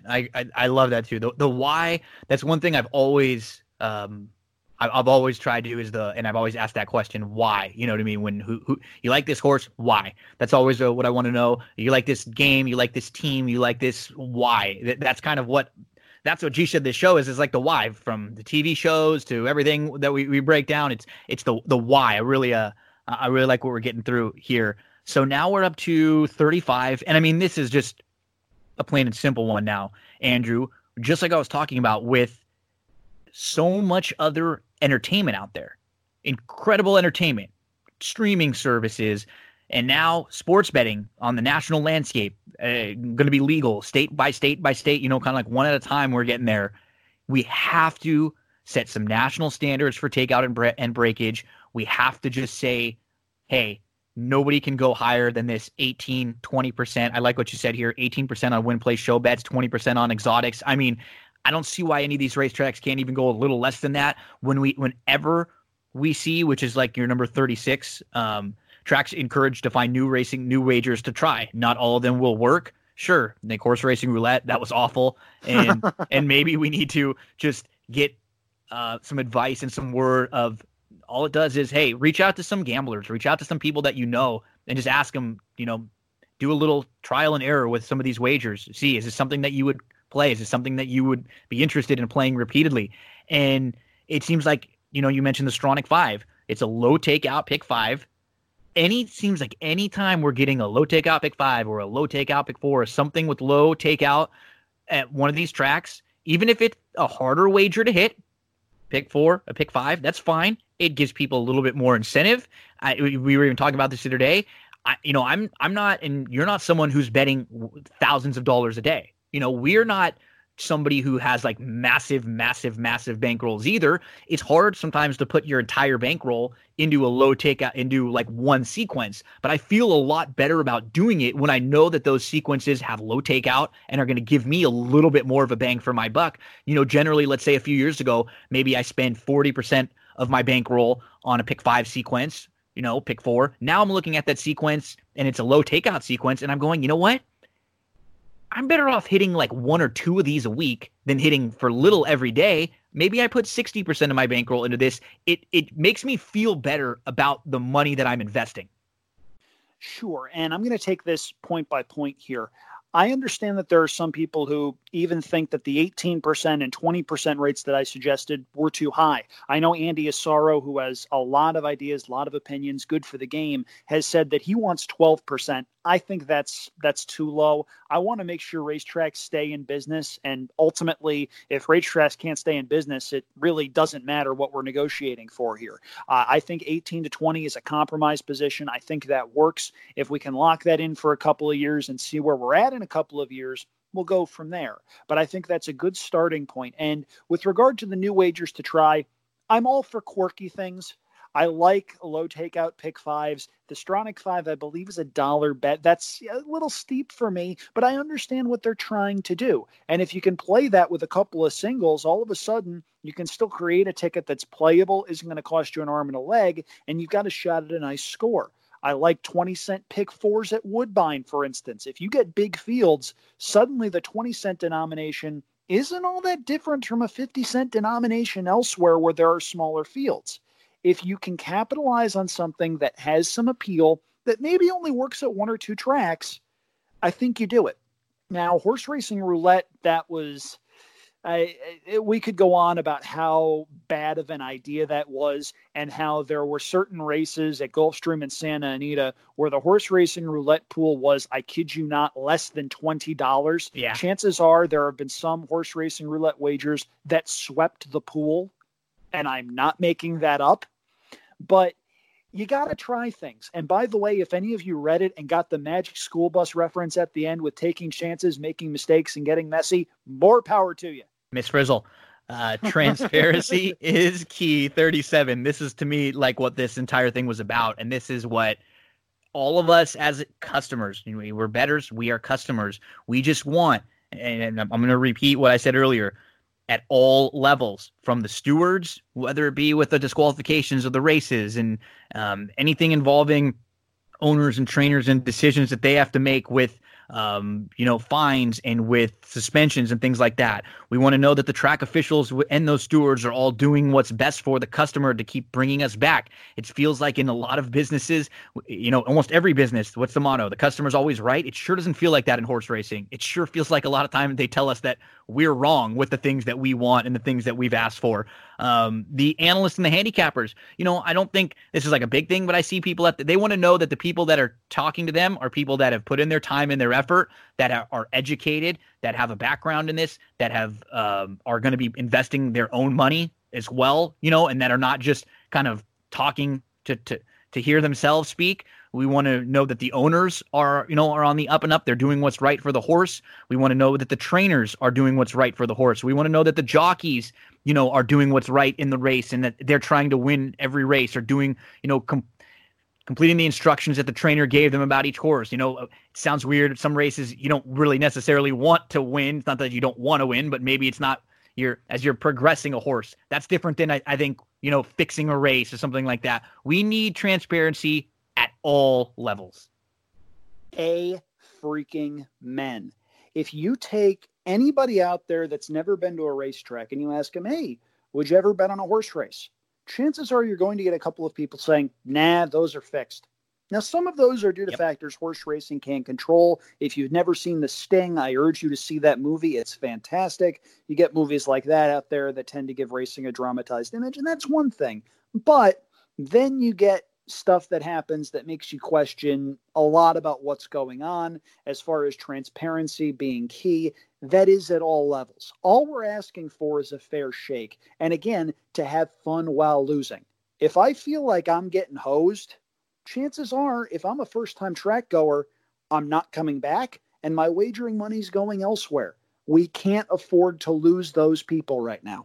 Losing money is fine. Like, losing money's fine, right? It's the cost of entertainment that we're going to pay. And if I go to the track, some of my friends, and I have a day where I lose some money, that's fine. It's just the the questionable DQs or the weird changes that kind of leave a bad taste in your mouth. I even wrote like a few things down.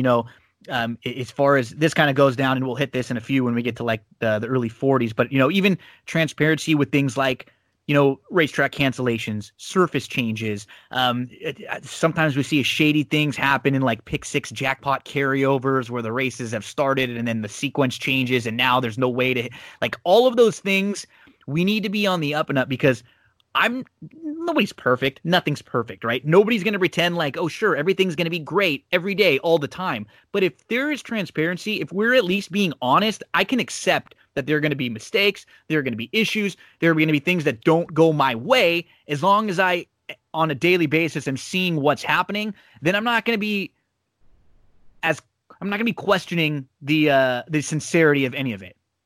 No, not at all. All we're asking for is a fair shot at any level. And when you get situations where track officials know rain is coming, they have radar that say rain is going to be here in a half an hour, and you've got a pick four starting, and you know that this is a rainstorm that's going to knock races off the turf, why aren't you taking races off the turf before the sequence starts?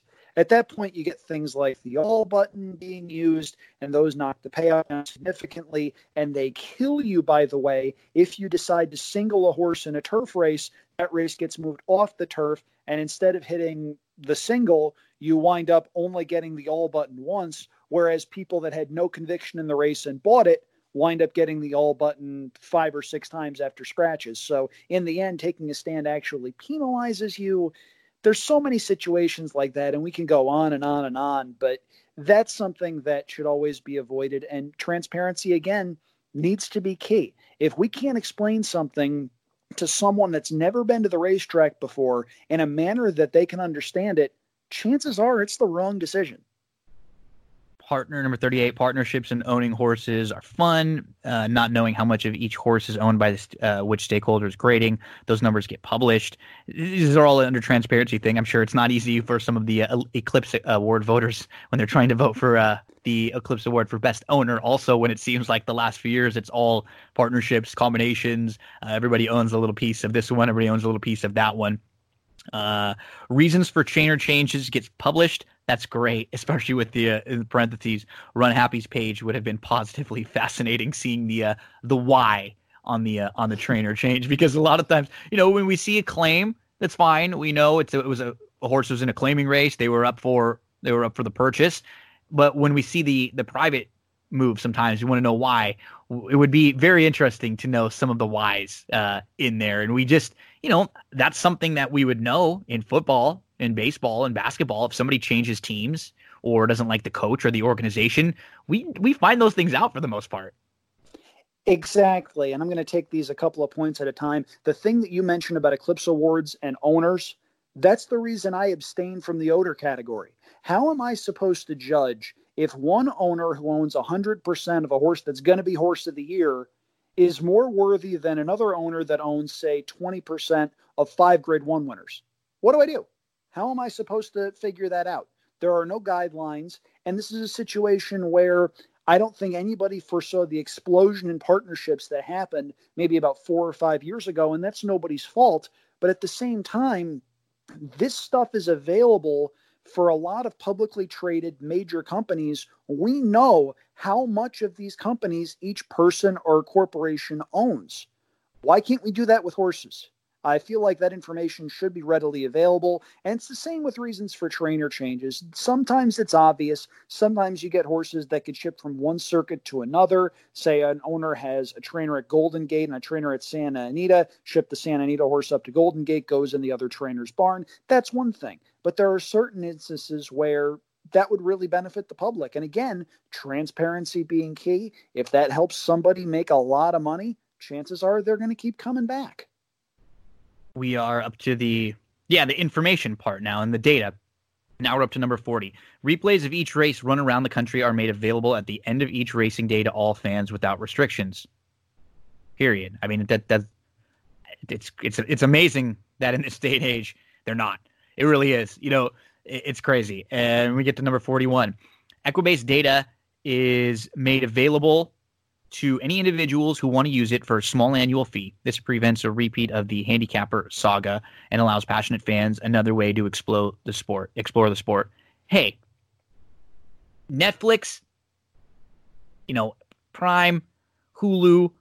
I'm someone who now with this show, I'm a subscription to The Athletic. I have a subscription to Pro Football Focus, to Football Outsiders. I'm fine with paying $10 a month for really good information, for information that is going to go above and beyond just the regular, box score information. I'm completely fine with that. And I don't think people would have an issue with paying a monthly fee or a yearly fee. It's just that fee cannot be this much. Like, I can't be having to pay that much more for my horse racing past performances than for the other forms of entertainment, for the other analytics type data from any of these other websites that I like from football. It can't be that much more.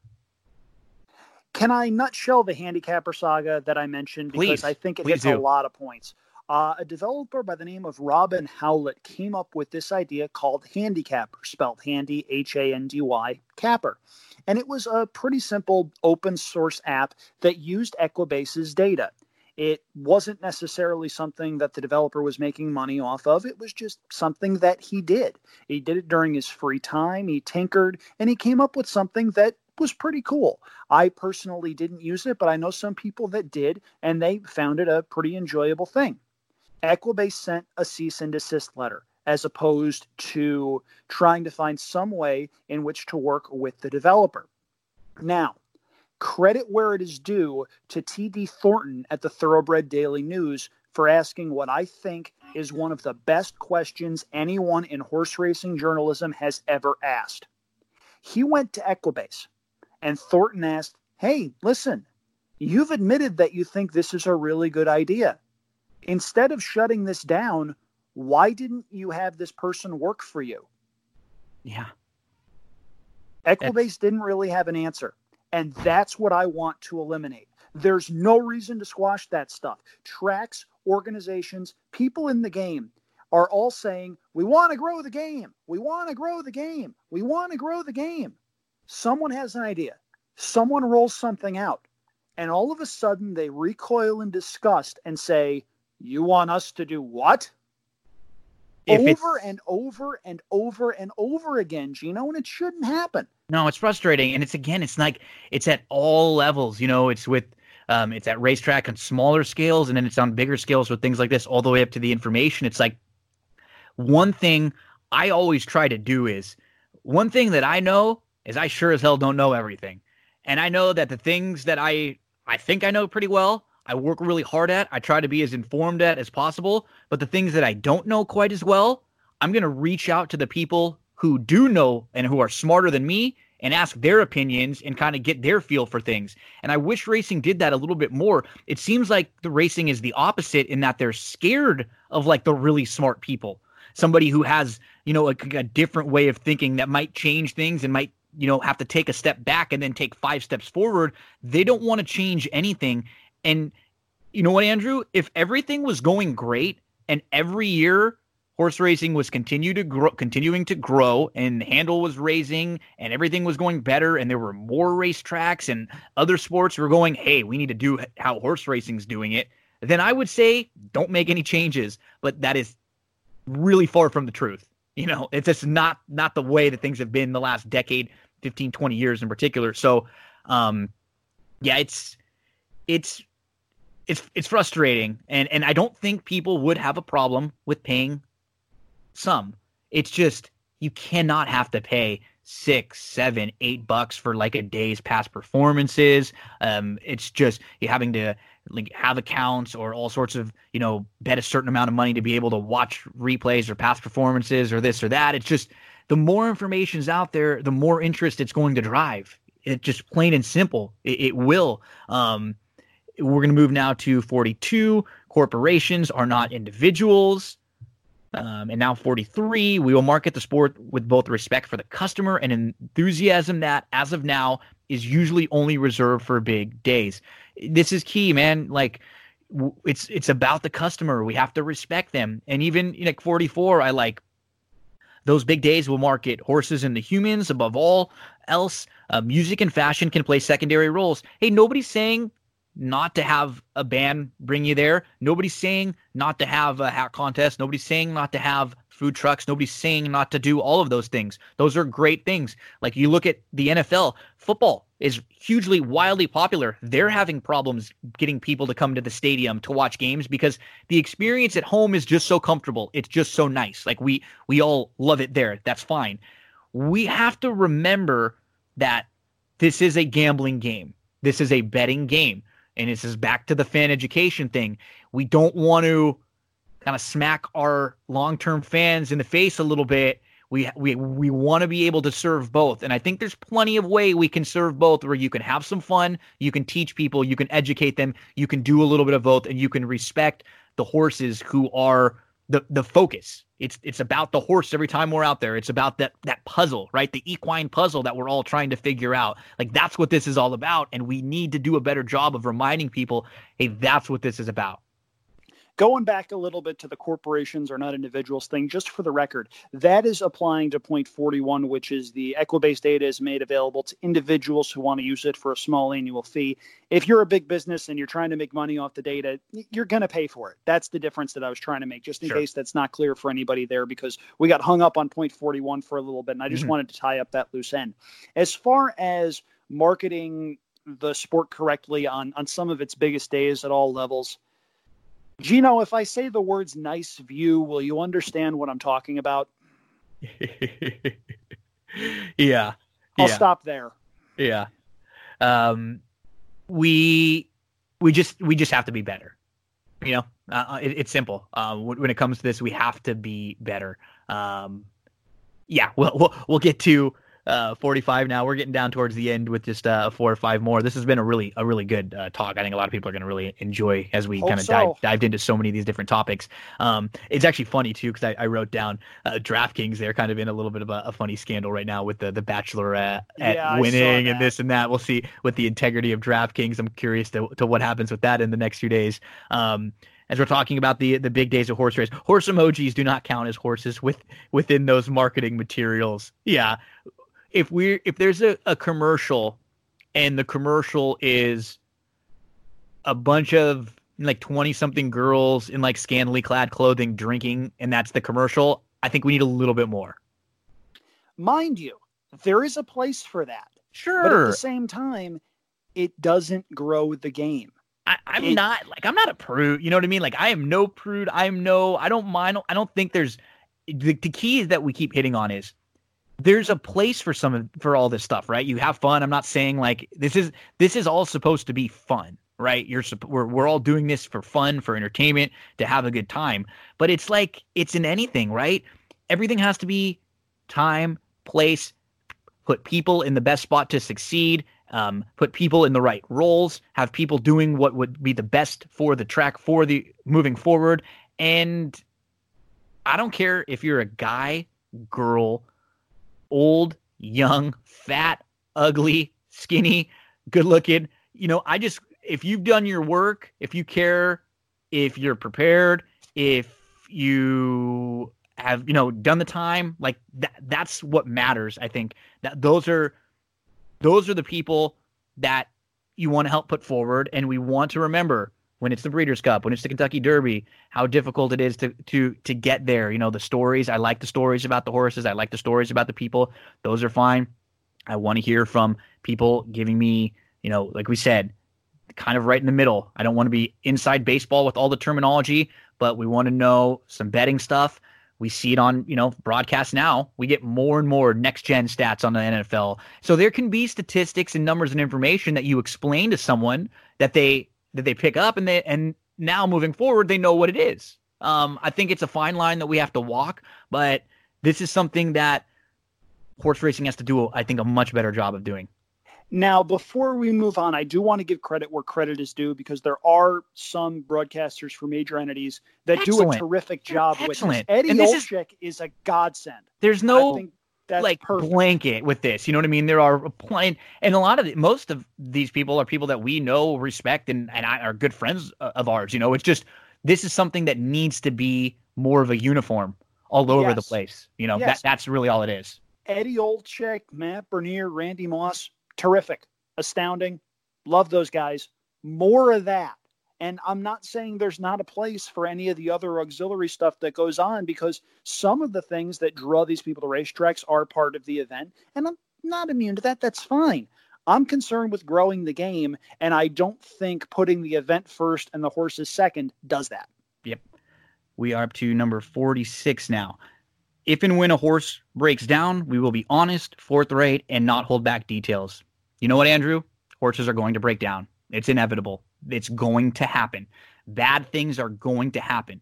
There is no way, nothing, no set of safety rules, no synthetic racetracks, no change in courses, no change in whip rules or medication rules or any of that will stop the fact that a horse will break down from time to time.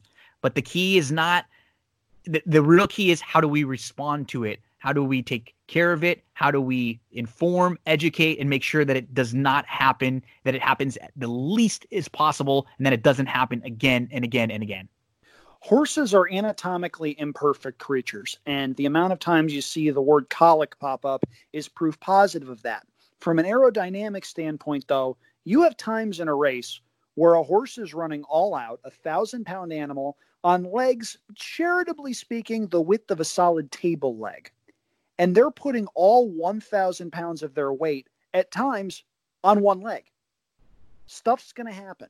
And the more we can educate the public as far as, okay, here's what happened, here's how the horse is doing, here's what we did to try to help, here are our procedures. Some of it goes to transparency. Some of it goes to good crisis communications. To give you an idea, there was an incident a couple of weeks ago where a graded stakes winner trained by Todd Pletcher named Prince Lucky was pulled up in a graded stakes race. Hours later, do you know how much information was readily available? It wasn't a lot. Yeah. And that's the situation that we need to avoid. I'm not saying that we need to put out a 20-page report as far as all this stuff is concerned.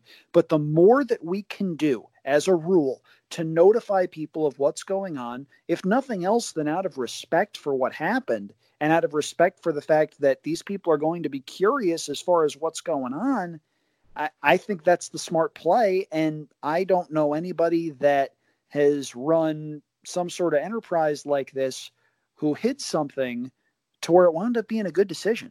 Yeah, and there are some times, like, and I see sometimes TVG does a really good job of this. Some tracks do a really good job of giving you the information anytime, like, a jockey or a horse goes down. Yes. A lot of times we'll see the reporters, like, it's just another thing that's not difficult to be uniform. This should just be like step one for everywhere. Like, everywhere, everyone should be, okay, things that we need to find out to get the information out to the people. Is a jockey okay? What's the status on the jockey? Do we have any status on the horse, whether this be positive or negative? 2, don't give us any, conjecture. We don't really care about your thoughts at the moment. It's more of like, give me the facts, spit out the facts quickly, and then get the correct information out, get it out to us quickly. We want to know how the horse, we want to know how the jock's doing. Like, those are the things that we need to know. And I do think, it's one of those things, like I said, it should just be boom. It should just be the reaction at all places. And I will say that TVG does it, especially when they're like live covering the races somewhere, or it's like a big day, or if there's a big day at most tracks. But we can't have what happened on like the Breeders' Cup, where we're not still, like, there was a Mongolian, grooming stand. We're still not sure what's going on afterwards. And then things happen a little bit after, and we could probably spend an entire podcast discussing that one incident alone. But this just kind of goes back to our whole, like, transparency thing. And this is really what it all comes down to, because it's going to be inevitable. There are going to be some bad days. There are going to be tough days for every owner, trainer, jockey, like all of us as fans of the sport. Nobody wants to see that happen ever. Like, that's the thing that frustrates me with Pete. It's like, nobody wants this to happen. Nobody wants anything bad to happen. I just don't understand why like a group like PETA has to be kind of so really clueless to like how they attack. We look to number 47. If there are problems with breakdowns, we'll find solutions, not scapegoats. Exactly, Andrew. Because why? Because there are going to be problems. That's why.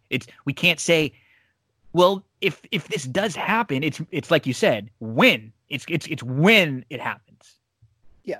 And going back a little bit here, to a certain degree, live TV is live TV, and there's going to be certain things that are going on. And I understand that I might be a little bit biased on this because he's a good friend of mine.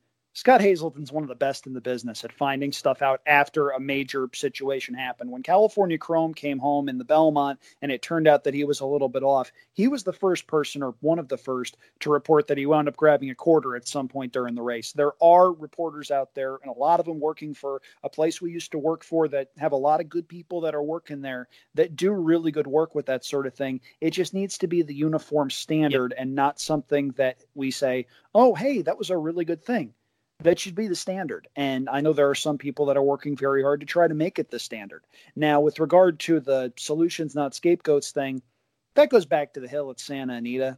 There were a couple of horses, one in particular, I'm not going to name, you can do the research if you want. They would have broken down on anything.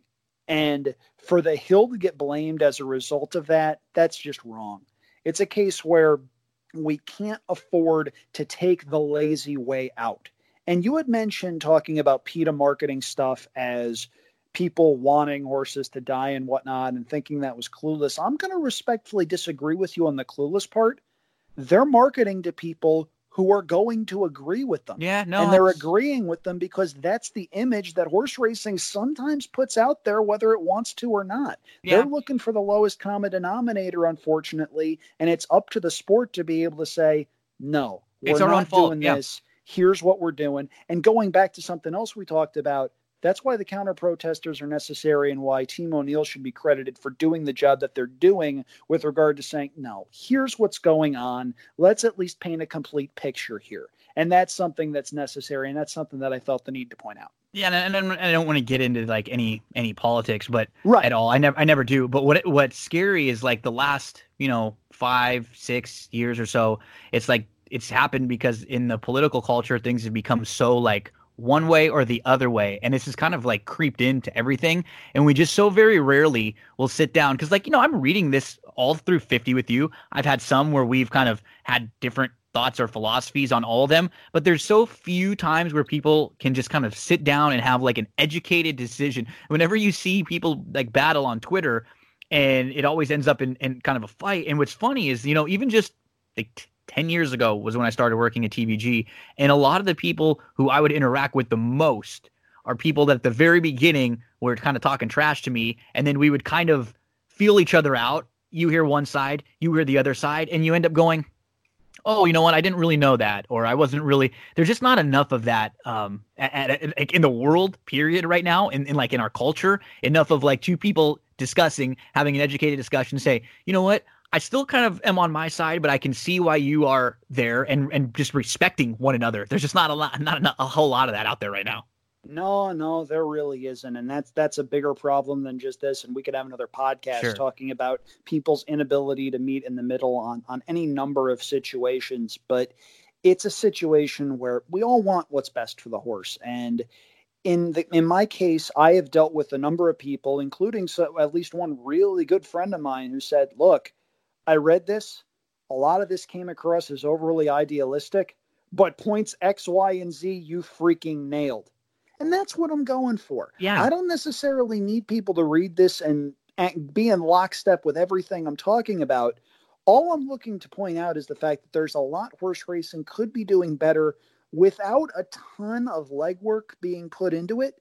And we're at a time where the runway for implementing some of this stuff, I'm not saying it's short. I'm not saying it's perilous, but I can see the end of it from here. It's running out of time. We're running out of time. I mean, just every state that the sports betting, and their takeout's low and there's more options and it's more fun, and every negative story that gets out there that turns off a few other people from horse racing, there needs to be kind of a shot in the arm to help it. We always joked and people talked about how, a Triple Crown winner was going to save the sport. And then there were some IRS kind of tax rules that did give the handle a little bit of a boost, both kind of coming off of 2017, after the second Triple Crown winner that we had in a short period of time. But there's a lot of little things that can, even if they don't, and we have a few more. So like number 48, we will effectively police ourselves so that government officials and lobbyists in their ears have as little reason as possible to attack the business. Completely agree. There's no reason why we can't be policing ourselves in a more honest way. Even where horse racing's at right now, before we hit your last two, even if we're not grabbing a bunch of new fans, even if we're able to turn some of the fans that have left, that have been, the ones that do have that bad taste in their mouth, that have been turned off by, something they felt was dishonest or the lack of transparency. If we can show and just gain back some of the old fans, horse racing would be in great shape. Like, we don't need to go out and get millions and millions and millions of new people. And I think this is kind of what you were even striving with the Barstool thing, because, like Barstool like has their shtick, and I understand that everybody has a character to play. I don't mind, like, I don't agree with a lot of things that they do and say, but I don't mind a lot of their shtick. It's like, it's very frat boy and things like that. And some things they put out are funny, this or that. You can agree with it or not agree with it. They do get a lot of clicks. They do get a lot of people that watch their videos and listen and look at their things. But I think what you're trying to say is, like, we don't even need a brand new fan base to be marketing to. We just have to do some of these things and bring back some of the people who we've turned off. I am the guy who came up with Gimmick Andrew, which is the guy that a lot of people saw on Twitter, got turned off by because I dropped 128 winners in a single Saratoga meet, about as often as Al Bundy from Married with Children dropped 4 touchdowns in a single game. I have no problem with shtick. The problem is shtick doesn't sell long term. No. And Bradley Weisbord said something about looking at the metrics. In my experience, I've seen some of the metrics he's talking about. Not all of them, but some. And a lot of what I'm seeing is when people like that get involved, there's a short-term boost, and that's great. Those people don't come back.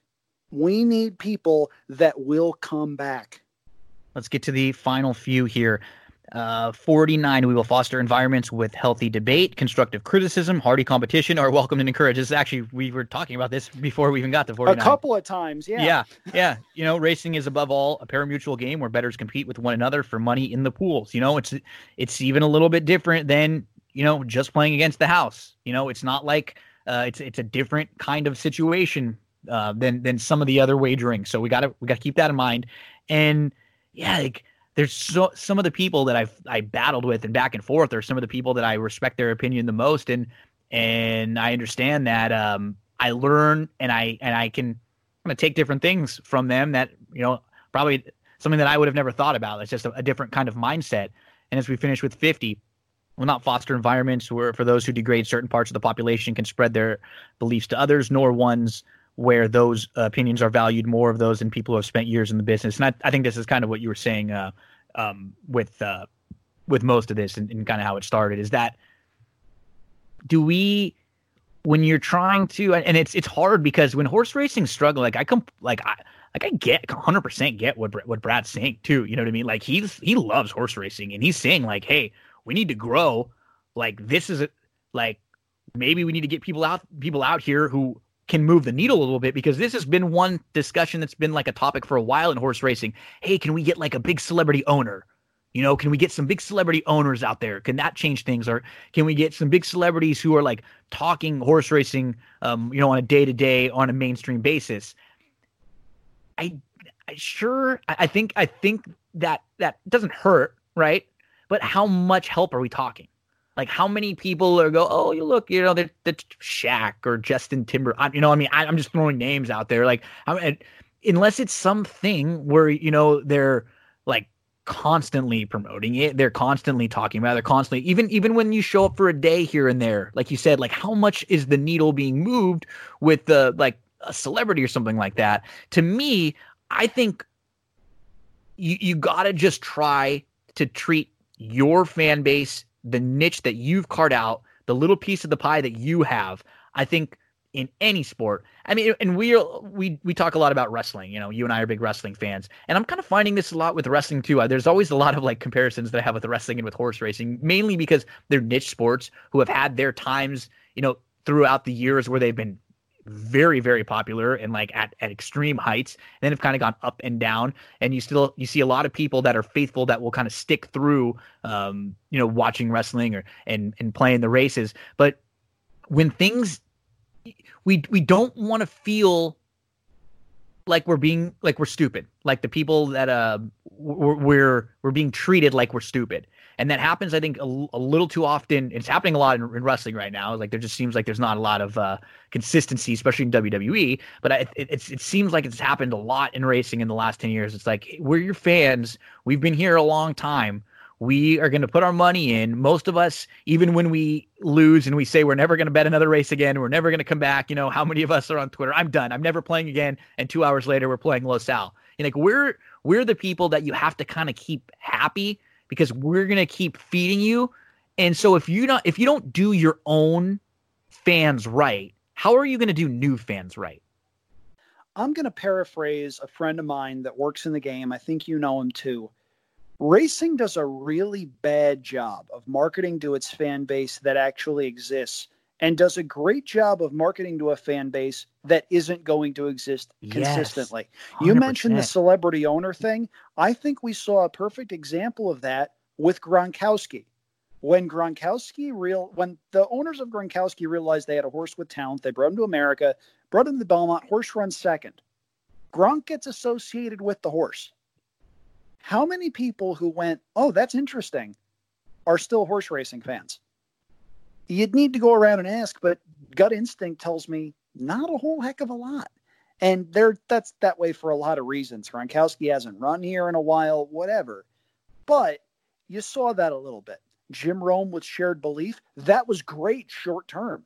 Jim Rome was a passionate owner. He did a lot for horse racing with Shared Belief, with Misdirection, a couple of other horses that he had that looked pretty impressive.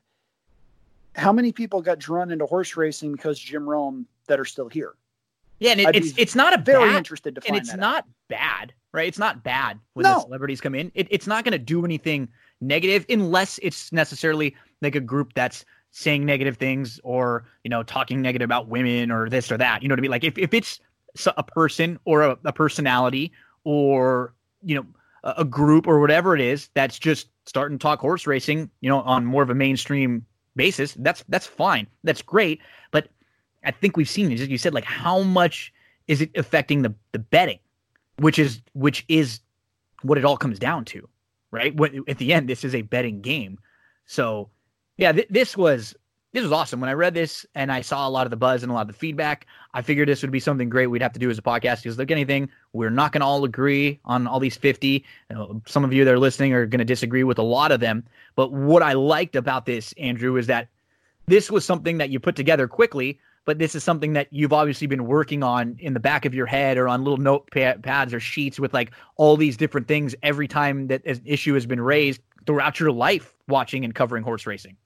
I think we all have, Gino. I think it's a situation where each and every one of us out there, regardless of your opinion on anything that I wrote or anything that we said, there's been a situation where you've said the magic words in any industry, there has to be a better way to do this. That's been what sparked all innovation anywhere. Those words right there. And if there's anything that anybody takes out of this, whatever talking point it is, whatever spirit those talking points were made in, I think that's great. And if any of this somehow winds up trickling up to the top level and winds up creating some sort of meaningful change that keeps the game relevant long after we're gone, then I've done my job. And that's something that I'm always going to be really proud of. I know there are people in high places that have read this. To those that did, thank you. To those that didn't, it's still up on my website. It's pretty easy to find if you just search for andrewchampagne.com. And the title of the piece is a 50-point plan for horse racing's future. I should probably thank Bradley Weisbord for giving me the impetus to be able to put all this down. Full disclosure, I have never met Bradley Weisbord. None of this is meant in a personal confrontational standpoint. Yeah. And he loves racing. But it is a situation where I think we have very different views, and that's fine. Differences are what makes racing racing. If we all agreed on everything on a horse racing card, all the winners would be 1-9, right? Yep. So it's been interesting seeing a lot of the people that have reached out to me about this, whether they be fans, people within the game, trainers, owners, what have you, bloodstock agents. It's been really cool. I mean, above all else, it reminds me I can still write, which is always welcome. And it reflects the fact that there's a lot of really passionate people about that game. And as long as there are passionate people in horse racing that want the game to survive, I like its chances. Yeah, and we'll kind of end with this. What I loved about the conversation that you were having with Brad and how this all sparked, and any of these 50 things, if we tried 1, 2, 3, 4, or all 50, the key to me is it's trying. We're at the point now with racing where we just can't sit and do nothing. If you try something and it doesn't work, hey, that's fine. At least you tried. But if you just sit and do nothing, we're just going to continue to get whittled and whittled and whittled away until there's not a whole heck of a lot left. And if you try, that's the only way. And we're not even talking radical things. We're just talking smart, logical, common sense things here to make some improvements, to make the people that are investing in your game feel a little bit better. If you don't try some of these things, if you don't try, even if they're not these things, hey, maybe somebody else has another list of 100 things that they think. And as long as they're positive for the horses and for the bettors and for the customers, and hey, you know what?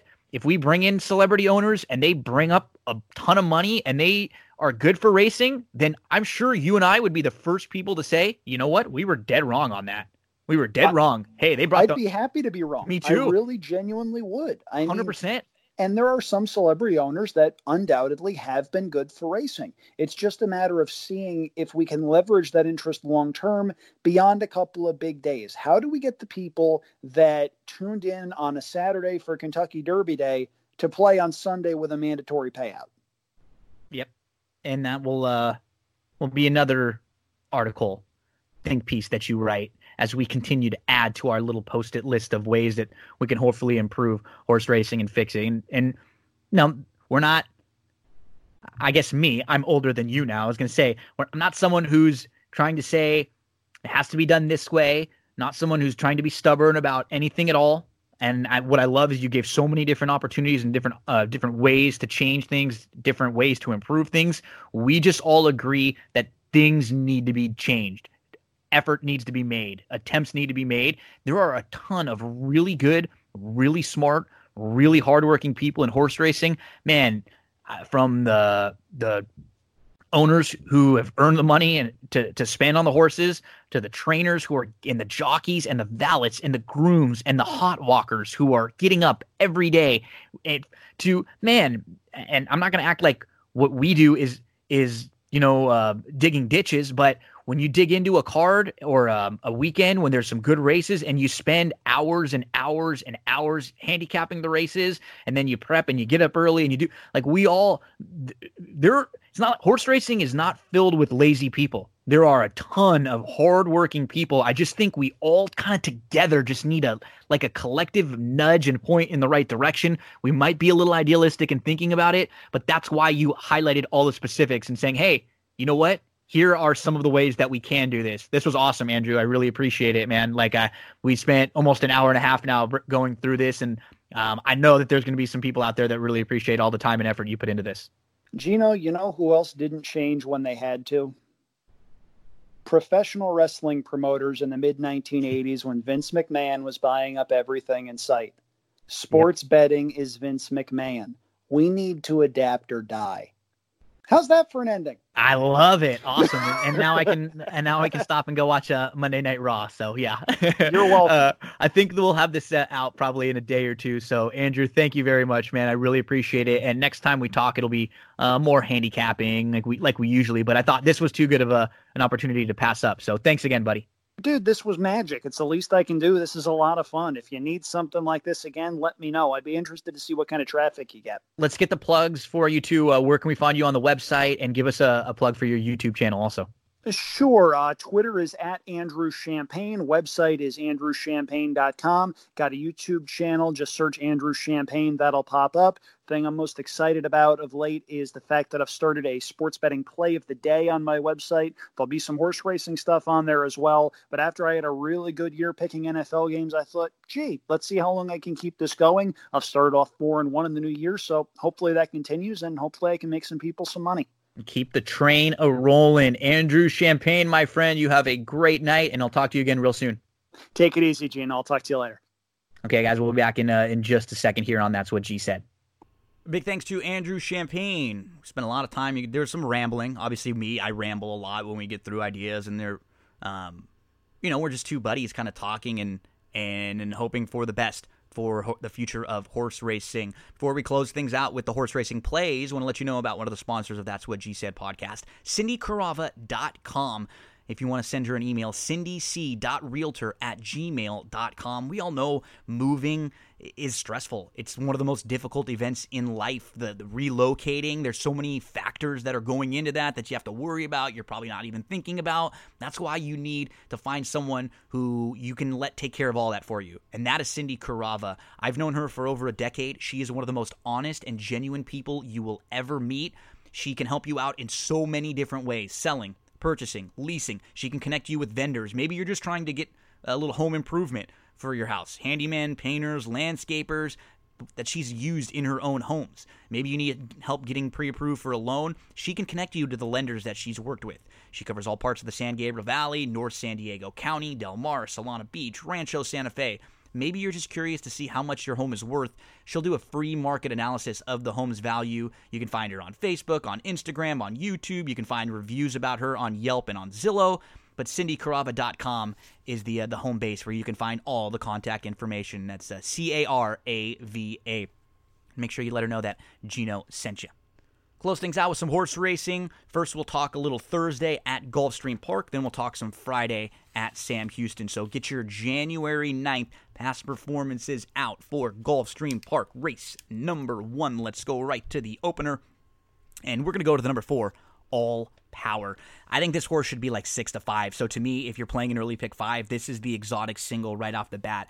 In his debut, he completely missed the break. He moved up in between horses and then down to the rail. He was up onto the heels of the leader. He checked. He had nowhere to go. He was tucked in. He was waiting for room. And then he looked like he had room down on the rail, and he tried to go inside. He got completely shut off. He lost all momentum. He lost a few lengths. Then he tried to angle around, but it was just too late. All power. Now gets the chance to cut back from 6.5 furlongs to 6. Should be the speed in here. There's not a ton of other pace signed on. I think he's the one to catch and the one to beat. Let's single the number 4, All Power, to kick things off in the opener at Gulfstream Park. Race number 2. The number 3, Jealous Boyfriend. I think this is a good horse to take a little bit of a flyer on if you get around 10-1 on him. His debut, he just really showed nothing. It was a slow start, but then he got squeezed back out of a tight spot, and he never got into it. But he faced a pretty nice horse, and if you'll notice, the favorite in this race is Cross Court. Cross Court was in that very debut race that Jealous Boyfriend was in, and Jealous Boyfriend was beaten, 28 lengths. He just started to back up late. But Cross Court was beaten 11 lengths. He was actually favored that day. He lost to a nice horse, and he was clear-cut second, but he was well beaten. I think there's plenty of room for upside here with Jealous Boyfriend. Irad jumps on. It's a small field where the heavy favorite was well beaten. There's a few first-time starters. Let's take a little flyer on Jealous Boyfriend here at 10-1. I wouldn't necessarily call him like a single, but if you're putting together a pick 5, throw him in your pick 5 and maybe play a few bucks to win on him if we get double-digit odds. Let's go to race number 4 at Gulfstream Park. Here's another one who is kind of I think is a little bit sneaky. Flozano, the 8, whose debut was against Better, and he wheels back. He debuted on December the 22nd, and now he's back on January the 9th. What I liked is that he showed some speed. Showed some speed in between horses versus Better. She got shuffled back, and she just couldn't re-rally. That same speed versus this group would have her in a nice striking spot, probably right behind the early leaders. And now Paco jumps on for a barn he has been very successful with. I like Flozano. I'll make a win wager if we get anything around half of that morning line. At 6-1 or over, we'll bet to win. And make sure to throw the 8 Flozano in all of your exotics. Gulfstream Park, let's go to race number 5. Let's go to the 9, Upham. Blinkers come off for this one who's making his first start of 2019. He's had just 2020. He's had 2 months off now, but he's been his own worst enemy at the start. And I think the blinkers coming off will be key for him. He's just been a little bit too keyed up at the start. If you notice, he was pushed in at the start. He was bumped at the start. He was bumped. He was brushed at the gate. So I'm thinking blinkers off, relax a little bit. You're not so keyed up to go. Now he's fresh. He drops in class a little bit. I like Upham, the number 9. In race number 5, keep an eye on the 2 also, who's a first-time gelding just in the nick of time. I would use those 2 in your exotics, but if we get 5-1, let's make a win wager on the number 9, Upham. And let's go to race number 9 for our next Gulfstream Park play. We're going to go to the number 4, Secure Connection. He hasn't raced since September when he won Maiden Special Weight at Delaware. But to me, it's the races prior to that I actually liked even more. If you go back, his June 20th race in her career debut, she was behind a horse named Classy Sadie, who tried Stakes Company next time out. Then on July the 26th at Laurel, there were a couple next out winners that day. Bella Aurora is now a stakes winner. On August the 29th at Colonial, hooked a horse named Love Beach, who was third next out against Stakes Company. And then Secure Connection won last time out. Had to take back to mid-pack, 7th, was about 5 lengths off, was settling in between horses, asked for run, responded nicely, moved in between, angled around, and ran down a loose on the lead arrival, 5-1-1, who ended up finishing second, but that horse was tough to run down with lone speed. First time Lasix today. This one should be a little closer early. Going the mile in a 16th doesn't have to be as far out of it, and we've actually seen that she has a little bit of speed if she wants to show it. That's the number 4, Secure Connection. We'll make a win wager on the number 4 if we can get anything around 7-2. And then the final play of the day on January 9th at Gulfstream will be in the 10th at the number 5, Free the Beast. Free the Beast was a debut maiden claimer winner, and then on October the 30th, stepped up and faced winners, and actually was pretty good that day. Tracked nicely early, took back, was like 6th, 7th, was about 7 lengths off, angled to the outside, and got into a really nice stride late, but couldn't catch the loose on the lead, Miss Headley. And then on November the 30th, Free the Beast tried a really tough group on the dirt, in which the winner Spanish Point came back to finish third behind the runner-up Sound Machine in the Glitter Women's Stakes next out. If you just toss that dirt try, Free the Beast looks really, really good in here. I'd be surprised if he's that high of, I keep saying that, keep confusing the the Colts and the fillies here. Free the Beast, she will be really tough. At anything around 4-1, we'll make a win wager on Free the Beast. So our plays from Gulfstream Park. Race number 1, the number 4, All Power, exotic single. I think this horse should be like close to odds on. Second race, the number 3, Jealous Boyfriend. Toss into your exotics. Make a play if we get around 10-1. Fourth race, the number 8, Flozano. Sneaky around 6-1. Throw into some of your exotics. The fifth race, the number 9, Upham. Make sure to use along with the 2, but we'll bet the 9 if we can get 5-1. In the ninth race, the number 4, Secure Connection. We'll make a win wager at 7-2. And in the 10th race, the number 5, Free the Beast. We'll make a win wager if we can get around 4-1. Get your Sam Houston out for January the 10th. Hey, I'm really pumped about Sam Houston. One of the reasons why I'm going to play Sam Houston, I'm going to always give the tracks that do what we ask as customers, right? Less takeout, lower takeout. We get a little bit more of our money back. And Sam Houston's doing that. They have a turf course over there. I like where they're located because they get horses coming in from all over the place, right? Those are the kind of racetracks that I really like because they're harder. They make it more difficult to handicap. I feel like if we spend some time on them, then we'll have an advantage over the people that don't spend the time handicapping those races. So let's get the Sam Houston, get your PPs out for the 10th. Let's go to the second race at Sam Houston. The low takeout, or in particular, pick 3s, pick 4s, pick 5s. The win, play, show takeout is very, very good too. So those will be a lot of the wagers that I'll be focusing in on. And we're going to go to the number 8. And that's Towering Oak. I just think he was outrun a little bit and overmatched last out. He did run in spots, finishing 5th in that field of 11. He was well beaten over at Remington Park. He was 3 deep into the turn. I just think he's going to be much better of a fit at this level where he's able to sit a little bit closer. He has some tactical speed. He has the ability to show speed or come from off the pace if need be. The 4th place finisher in the race that he comes out of last time out won next out against Oklahoma Bred in a 5,000 allowance. I think Towering Oak, if we get 7-2, we'll make a win wager on the 8, Towering Oak. Let's go to race number 3. Let's talk about the number 4, Cleverly, who was your favorite when she debuted at Remington Park, and she broke well from the outside. She was a close-up 4th. She was within a couple lengths, but then she faded. She got bet a lot that day, which is not surprising because a lot of Steve Asmussen first-time starters get bet. Then last out, she went down to her nose at the start. She moved through in between horses. She was up close. She was within 2 on the inside. I just feel like there's a lot more to this filly than we've seen. I think the change of scenery will do her well. Sometimes you just need to move, change the track, mix it up a little bit. Let's go with the number 4, Cleverly, and we'll make a win wager on this one if we can get anything around 4. Race number 4, let's go to the number 2, Startling. Also, if you're not following Carl Broberg on Twitter, on social media, he's a great follow. He's really funny, really honest. So give Carl Broberg a follow on there. I'll try to get him on some big horses running coming up. Startling, what I like in a restricted claiming race like this is I like to look for horses that have the upside and that are lightly raced, and that is Startling in here. In his most recent start at Delta, he broke inward, he bumped, he lost his footing a little bit, and he tracked from 3rd. He was tucked inside. It was an okay effort, and that was against Better. That was going 5 furlongs.